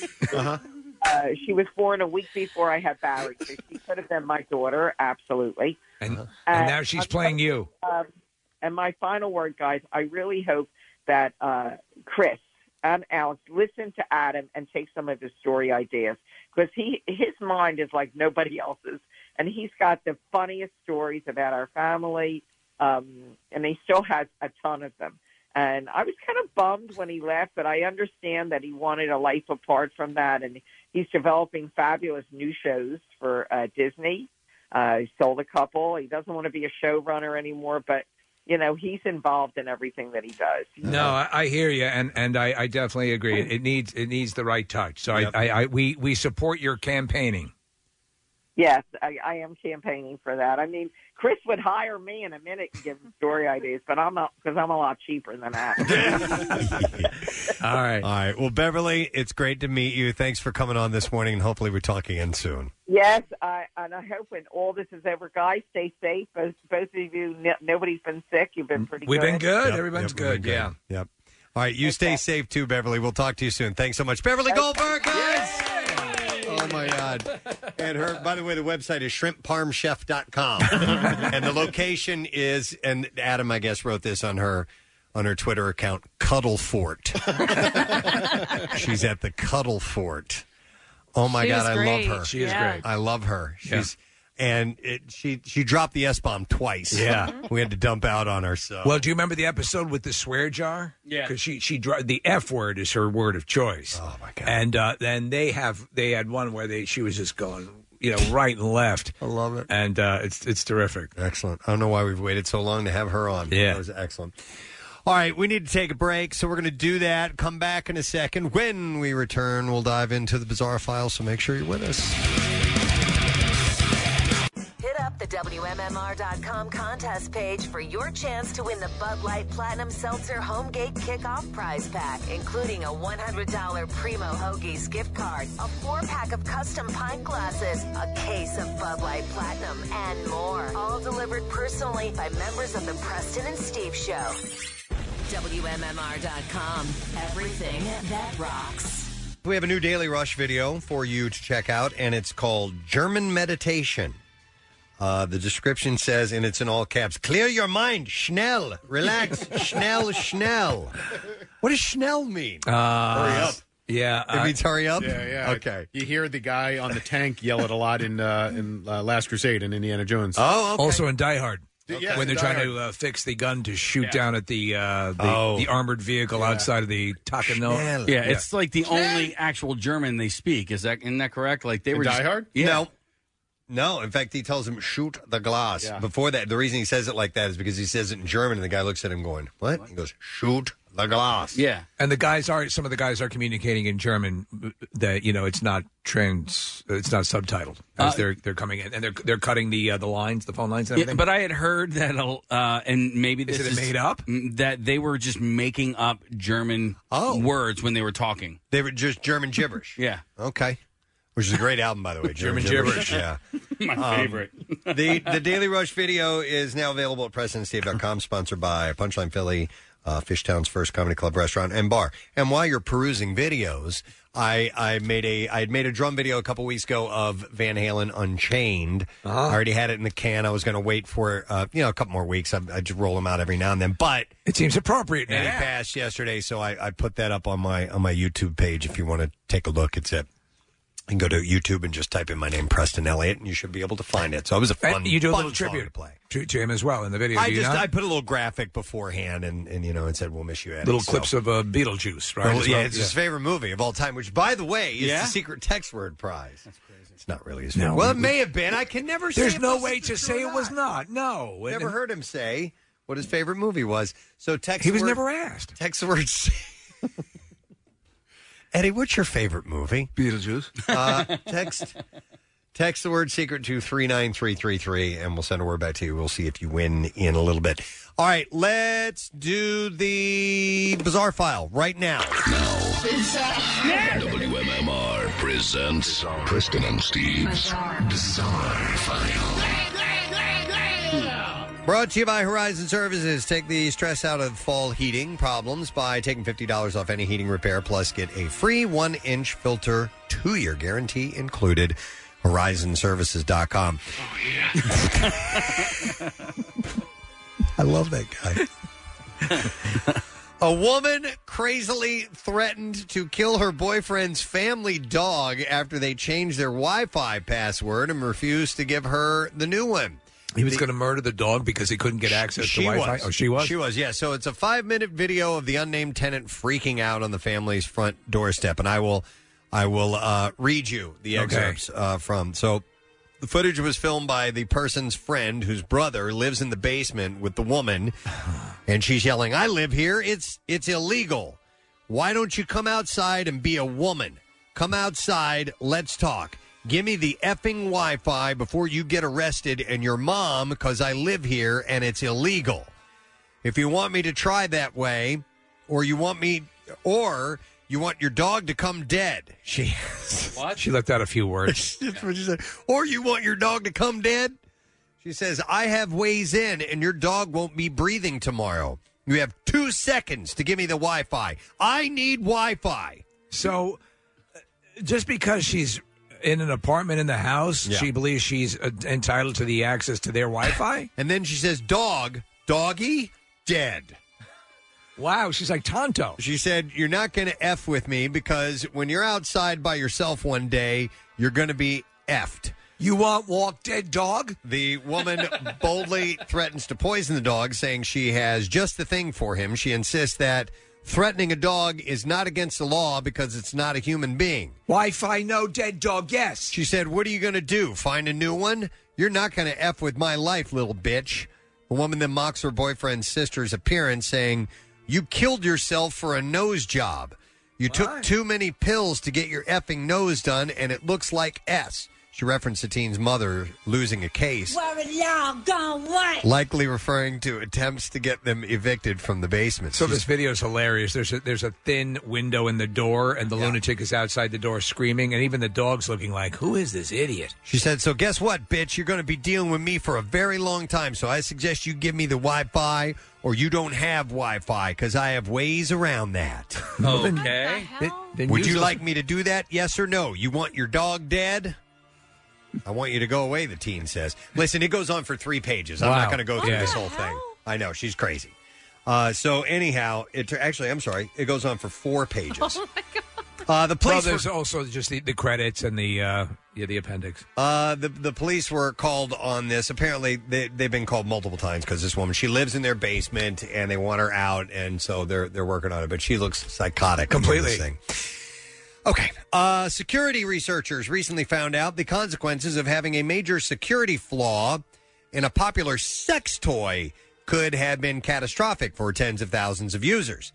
UK-based security firm Pen Test Partners said the flaw in the Kiwi Cellmate Internet-Connected Chastity Lock, billed as the world's first app-controlled chastity device, could have allowed anyone, and get this, to remotely and permanently lock in the user's penis. Wow. So this is like a submissive thing, right? Yes.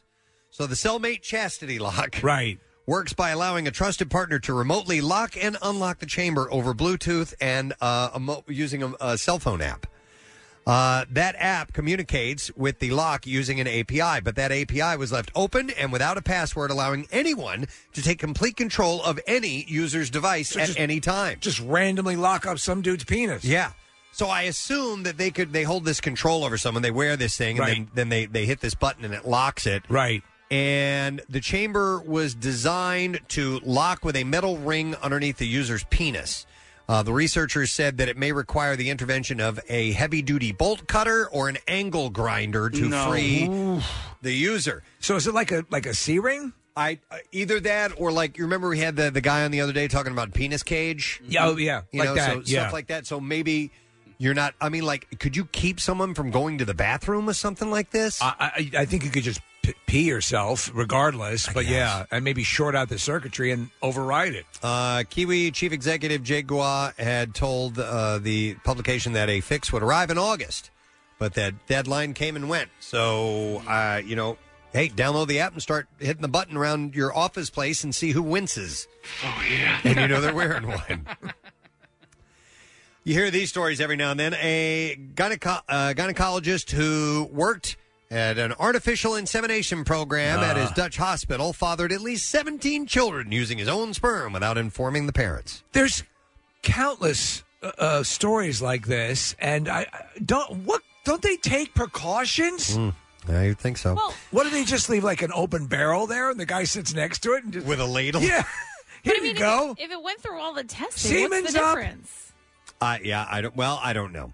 Gynecologist. Well, no. I mean, listen, I guess it's unethical to do that, but sometimes people, I think, ask for specific genetic traits. They do a screening for college education and some they don't things say like that. just give me the semen of the guy who stays the latest. But you're not getting what you paid for. Right. Essentially is what it comes down I mean, to. essentially, if they're picking from a menu, right? Right. And they're asking for, menu number 22, and you're like, well, I'm going to give them 44 instead. Then you are in violation of the agreement. Yeah, but what if he matches 22?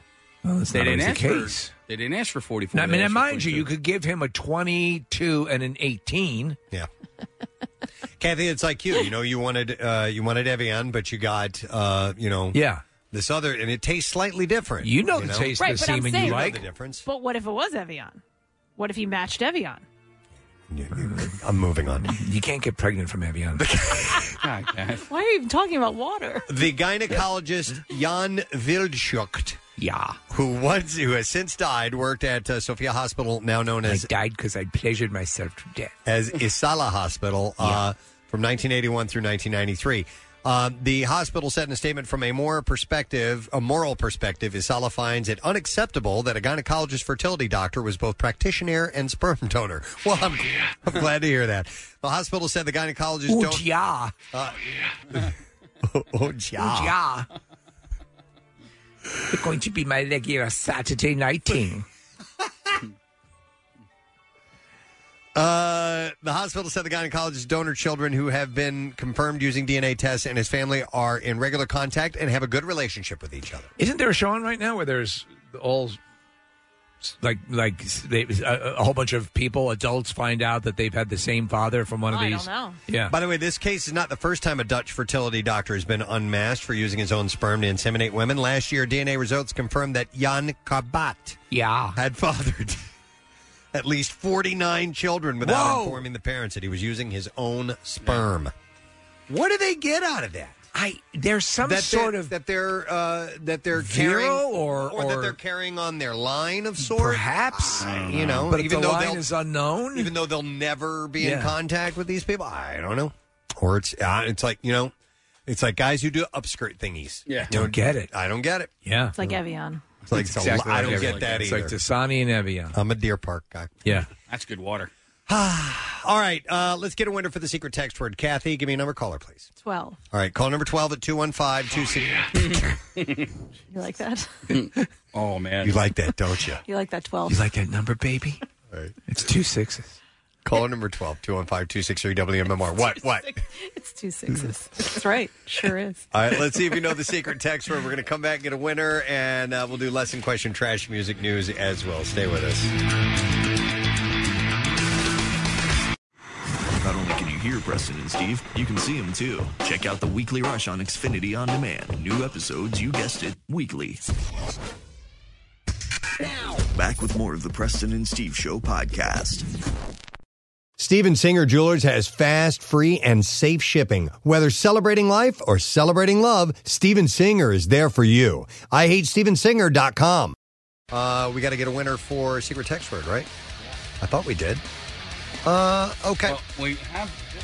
Yeah, we'll find out a little bit. You know what? I will mention that we had a random texter. We did. Who won? Yes, it was Annabelle. All you have to do is do that. You lighten your voice up. When if you're talking like this, and all of a sudden you take a moment to go like this, Annabelle shows up all the time. Hi. You're going to be my regular Saturday night thing. It will sometimes get me randomly in the day. All right. Well, I don't know. We lost the winner. Trying to get him back. There's a message on my screen. Don't worry about it. Set him up. Call in and pretend like I'm that winner. Yeah, sure. Let's do. All right. Winner, winner, chicken dinner.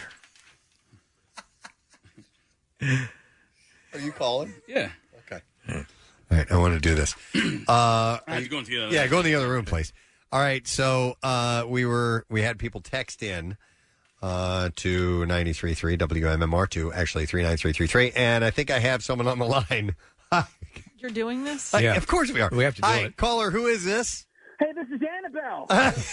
Annabelle. Hi, Annabelle. Annabelle, do you know the secret text word? Oh, my God, I do. Am I the 12th caller? Yes. Okay, the word is Deo. Deo, Oh. yes. Well done, Annabelle. Listen. You must be at work. You're so quiet. Annabelle, we have a digital download of Beetlejuice for you. Oh, my God. That's my favorite movie. Where is he? He's in the green studio. Yeah. Bill's office. He's in the other studio. Did you know that that's Eddie Van Halen's favorite movie? I did. This is amazing. All right, congratulations, Annabelle. Hang on the line. We'll get your information. Wait a second. What?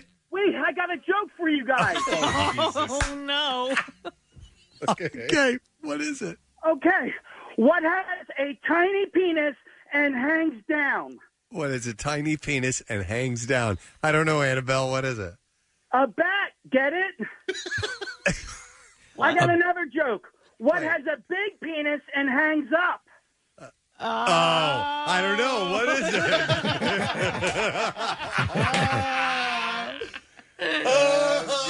Okay. Here we go. Wow, that That's the Annabelle best is a caller. card. Yeah, that's good. So we have a copy of Beetlejuice, right, Casey? For Yeah, the that's winner? right. Yeah. Yes. Been here the whole time. I've been here the whole time. The whole time. God, it's so stupid. It's like I just want to tell working that with joke. elementary school kids. I can't believe in 22 years we've never done anything like that before. I can't believe after 22 years we did do something like that. Oh, my God. Okay, well, Annabelle and Tracy Banks get a digital download of Beetlejuice. Uh-oh. Say his name 3 times and let the hysterical horror begin. Tim Burton's beloved classic Beetlejuice, starring Michael Keaton as the ghost with the most, is available now in 4K Ultra HD, Blu-ray, and digital. Am I going to this caller? I don't know. No. Hi, Dave. Hi, is this Dave? Okay. The weirdness is continuing. Dave, do you know the secret text word? Yes, that is correct. Yes, you got it. And I'm not going through the spiel again. Hang on. We'll get your information. We'll send you over there. Enjoy it. Beetlejuice, you've already seen it. We're going to do today's lesson question. We're going to give away a $50 dining credit and an overnight stay at the Hard Rock Hotel and Casino in Atlantic City. Let me see what we have here. Besides the cello, what does Yo-Yo Ma excel at? 215-263-WMMR. That's when we were doing the stupid question and the birthdays early this morning, the 6 o'clock hour. Besides the cello, what does Yo-Yo Ma excel at? 215-263-WMMR. Let's see if you know the answer. And while you're calling in, we will do the trash. The trash business is a gold mine. 93.3 WMMR with Preston and Steve's Hollywood Trash. All right, Steve, what's up? Well, Cassie Randolph has reportedly filed a police report against her ex, The Bachelor's Colton Underwood, for allegedly placing a tracking device on her car. Underwood is defending himself, saying he just wanted to know where Randolph was all the time and didn't want to kill her or anything. Hey! According to the Globe, the upkeep on the Queen's palaces during the corona shutdown is draining the royal family's financial reserves. Things have reportedly gotten so bad that the Queen has started an OnlyFans page. Oh, God. Wow. Calls are mounting within South Korea for members of megaband BTS to be given a delay before having to perform mandatory military service. Little known fact, Michael Jackson was given a similar deferment before he finally became a rear admiral. That's your Hollywood track. All righty. Let's see if we can find an answer to this question. Besides cello, what does Yo-Yo Ma excel at? 215-263-WMMR. And to Luke, we go, Luke, are you there? Hey, man, thank you for calling me Presbo. Luke, do me a favor. Tell me what Yo-Yo Ma excels at. Yo-yo trick. You are correct. Hang on a second, Luke. We're going to get your information. And you do indeed get a $50 dining credit and an overnight stay at the Hard Rock Hotel and Casino Atlantic City, winner of 17 Best Gaming Awards in Casino Player Magazine, including Best Suites, Best Spa, and Favorite Casino Resort. Indoor and outdoor dining is now available. You can get fall escape rates at the hotel starting at $79 Sunday through Thursday. Visit Hard Rock Hotel, AtlanticCity.com. Let's do music news. Now, Preston and Steve's Music News on 93.3 WMMR. Brought to you this morning by Hers. Game day traditions even at your home gate. However you are gearing up for the game, make sure to have Philly's favorite chip, Hers, forever good. Obviously, we've been spending the entire morning talking about Eddie Van Halen and the blind side yesterday at the announcement of his death due to a long battle with cancer. I think we had heard rumors here and there that things were not so great, but it really hadn't been in the news in a while, and it kind of took everyone by surprise. We have some clips. We've talked a lot, and we played a lot of songs this morning. I want to play a couple of clips that we have from Eddie talking about growing up and music and so on in his life. So here's one where Eddie and his brother Alex, he talks about him and Alex switching instruments. Yes. Because Alex had played guitar, Eddie had played drums, and I'll let Eddie take it from here. We discovered the Beatles and Dave Clark 5, and of course, like any kid, we wanted to rock and roll. I quit piano lessons and said, I want to get myself a drum kit because I like a song Glad All Over, boom, boom, boom, boom, boom, by Dave Clark 5, and I wanted to play drums. All I remember is me coming home and he's playing my drums. And then finally I just said, okay, he's just better than I am. So I never wanted to play guitar, but I said, okay, go ahead, take my drums, I'll play your damn guitar. How funny is that? And there you go. Turns out to be one of the greatest to ever pick up the instrument, and it's because his brother stole his drums from him. But it would have happened anyway. He would have gravitated towards it. I'm certain of it. I was given the trombone, and I put that down and never picked up anything. Yeah. This is Eddie talking about never taking guitar lessons. Here we go. Instead of reading a book, I wrote my own, so to speak. I'd say that 90% of the things that I do on guitar, if I had taken lessons and learned by the book, I would not play it all the way I do. Yeah, I believe that. Steve, did you ever take lessons on the bell? Yeah, I mean, I'm really good at that. Yeah. You know that, but I mean, that's a natural thing. We get little flashes of it every now and then. No, it's interesting that he said that because I remember, Paul Gilbert, who we've had in here before, who was a virtuoso guitarist in his own, and he was, by the time he was 15, he was already, people were going, wow, watch this guy. But I remember reading something about him saying that when he started playing on his own, and it was before he took lessons, he thought for some reason that you only strum up. When you play, you don't strum down. So he only played like that. And what that did is gave him a different kind of start, and so playing up was not awkward to him. Wow. And it may have influenced his eventually becoming as good as he is. It's amazing. And Eddie kind of having his own little quirky way of teaching himself may have made him as great as he turned out. Maybe if I had strummed the trombone. Maybe if you would have tried that. I'm going to play this clip for you. This is, you can hear how torn up he is. We had mentioned Gene Simmons was an early believer in Van Halen. Yes. Kind of wanted to, be a mentor of sorts. And he had posted a video. Is this him when he's kind of breaking up? That, I don't know what this clip is. I think it might be, yeah. Well, this says Gene Simmons on the passing of Eddie. Yeah, he's not very emotional in this, but there's a longer clip where he gets a little bit emotional. There was a short one I saw yesterday where he was about to cry. Okay, which yeah. I thought was he's pretty, definitely emotional. Yeah, here we go. I just found out Eddie Van Halen passed away. This is it. I'm heartbroken. He wasn't just a guitar god to millions of people, but Eddie was a gentle soul. What can I say? Rest in peace, Eddie. Rest in peace. And as you can imagine, the entire rock community is making statements. Sammy Hagar posted heartbroken and speechless. My love to the family. David Lee Roth posted a picture of he and Eddie backstage within the past decade. It wasn't really an old picture, writing, what a long, great trip it's been. Michael Anthony posted photos of the two together on stage in the early 80s, writing, no words, heartbroken, my love to the family. Excuse me. Valerie Bertinelli, posted a very touching. Oh, it was really sweet. Yeah.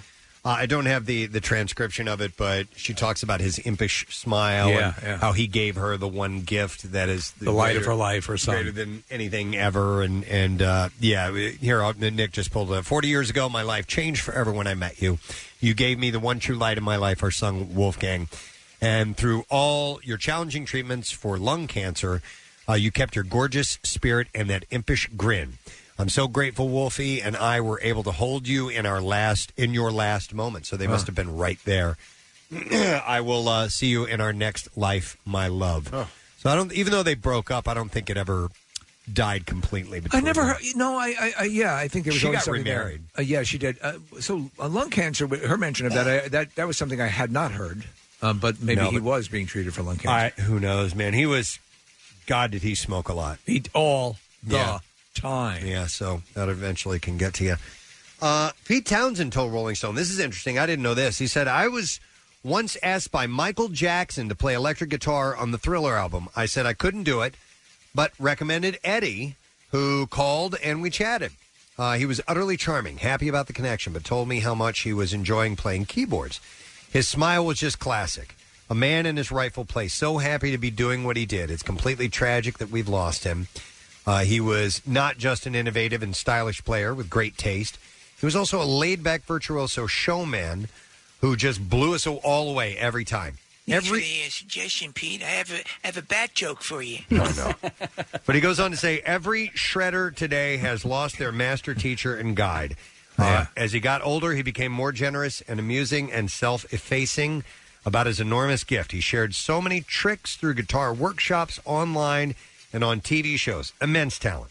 The great American guitar player. I was hoping that he might be president one day, he said.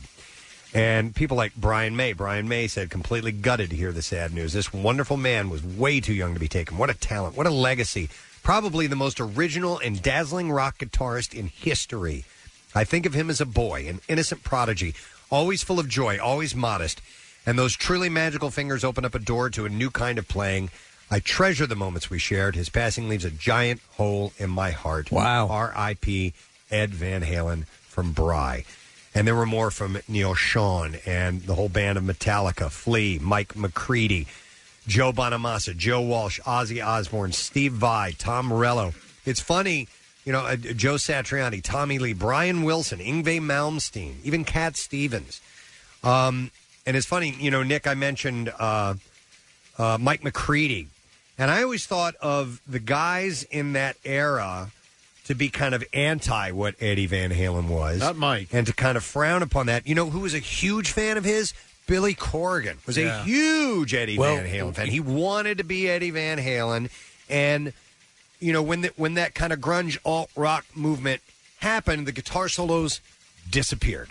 They went away. And I had always thought maybe those guys didn't hold somebody like Eddie Van Halen in high regard, but they certainly did. They were just doing their own thing. Well, look at Weezer. Look at their Rivers Cuomo. Rivers Cuomo, the adoration.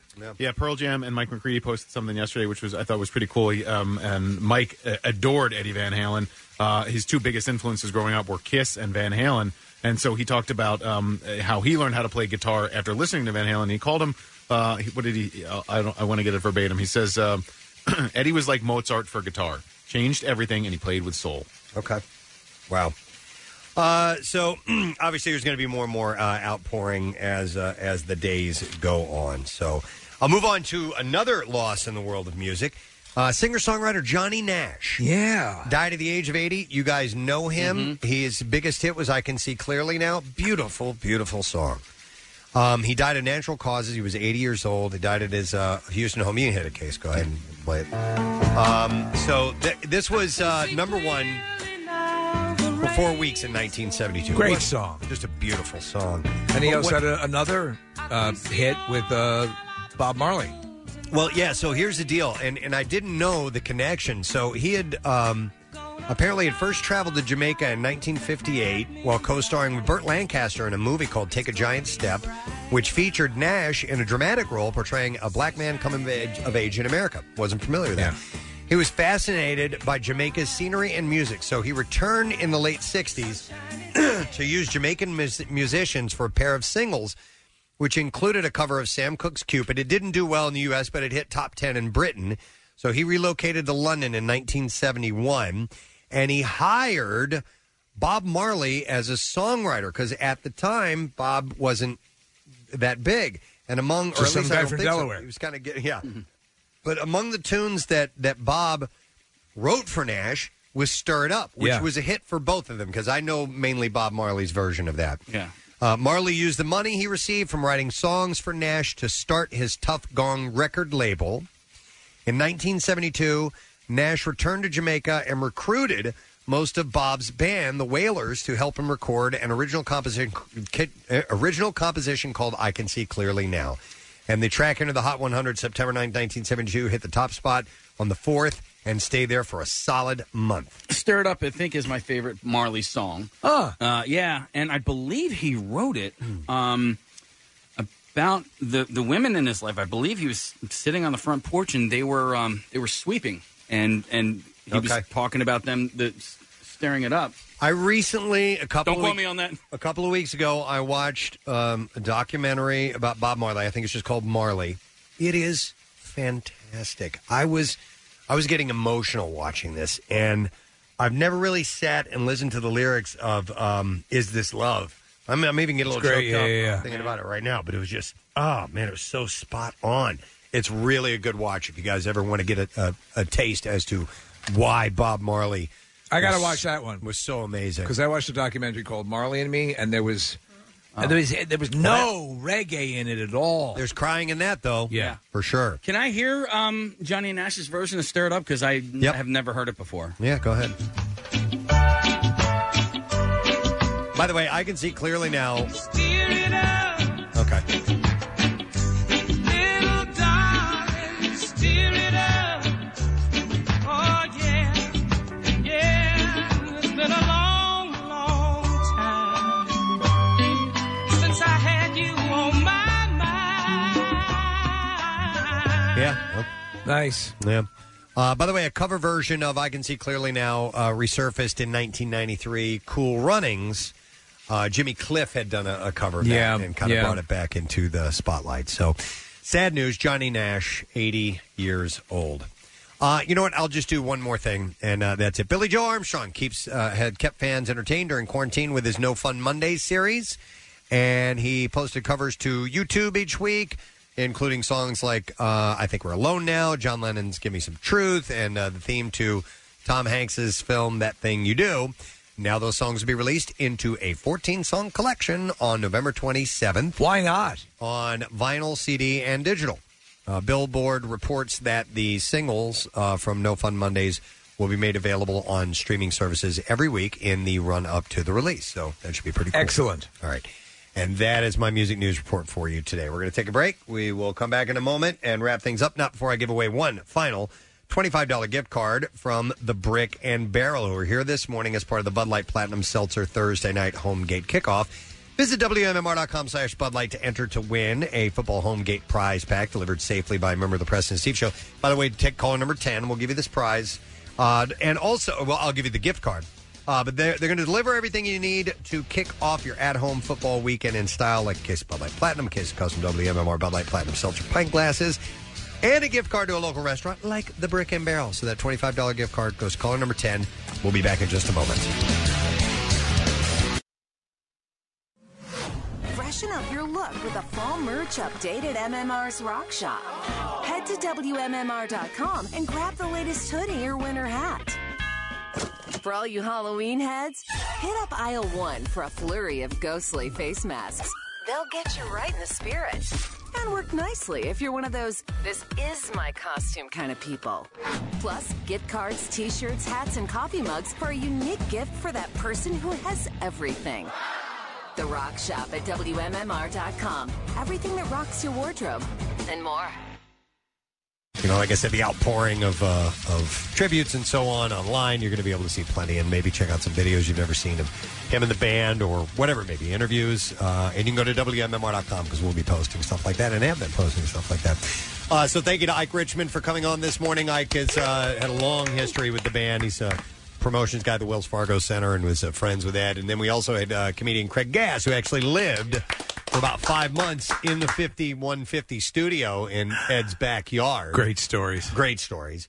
And completely unrelated to that at all, but a wonderful conversation with Beverly Goldberg. Yeah, we love her. As dramatized on the show The Goldberg, she's the real deal. She was a sweetheart. Yeah. Awesome having her on this morning. Pierre Robert has arrived. Hey, man. Good day. How are you, sir? Good. I had Ike on yesterday with Jackson as well. He's been to 69 Van Halen shows. Is that unbelievable? And he has a knowledge database within his head of Van Halen information, which is stunning.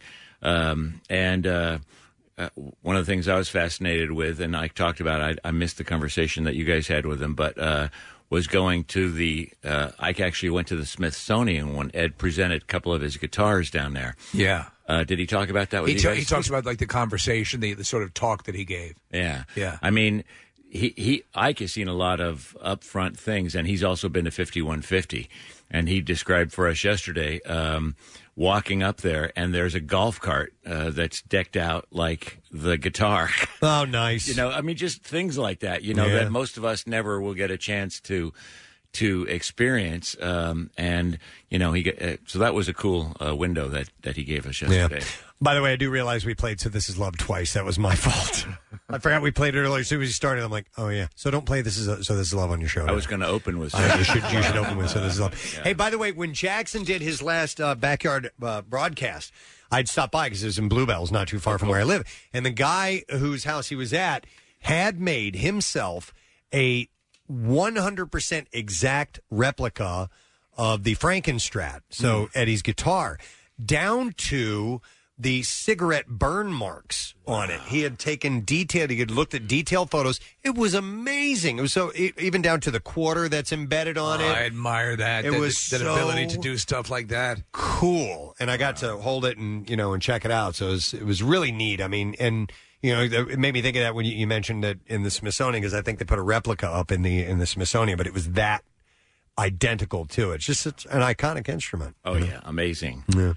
Damn it! I meant to wear my Van Halen shoes today. You can borrow Preston. Damn it! Mine on.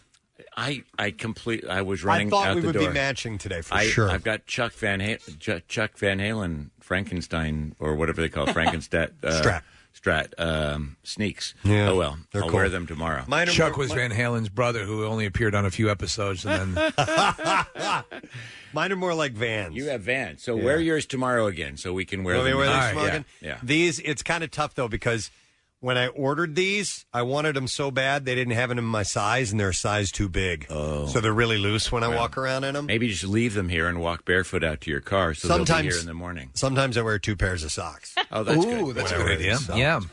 Good. Or stuffed bread in them. I never thought about that. Yeah, We got some leftover contours sandwiches. to your feet, pretzel bread. Yeah, we have some leftover sandwiches that we could use. All right, anyway, that was from the Brick and Barrel, by the way.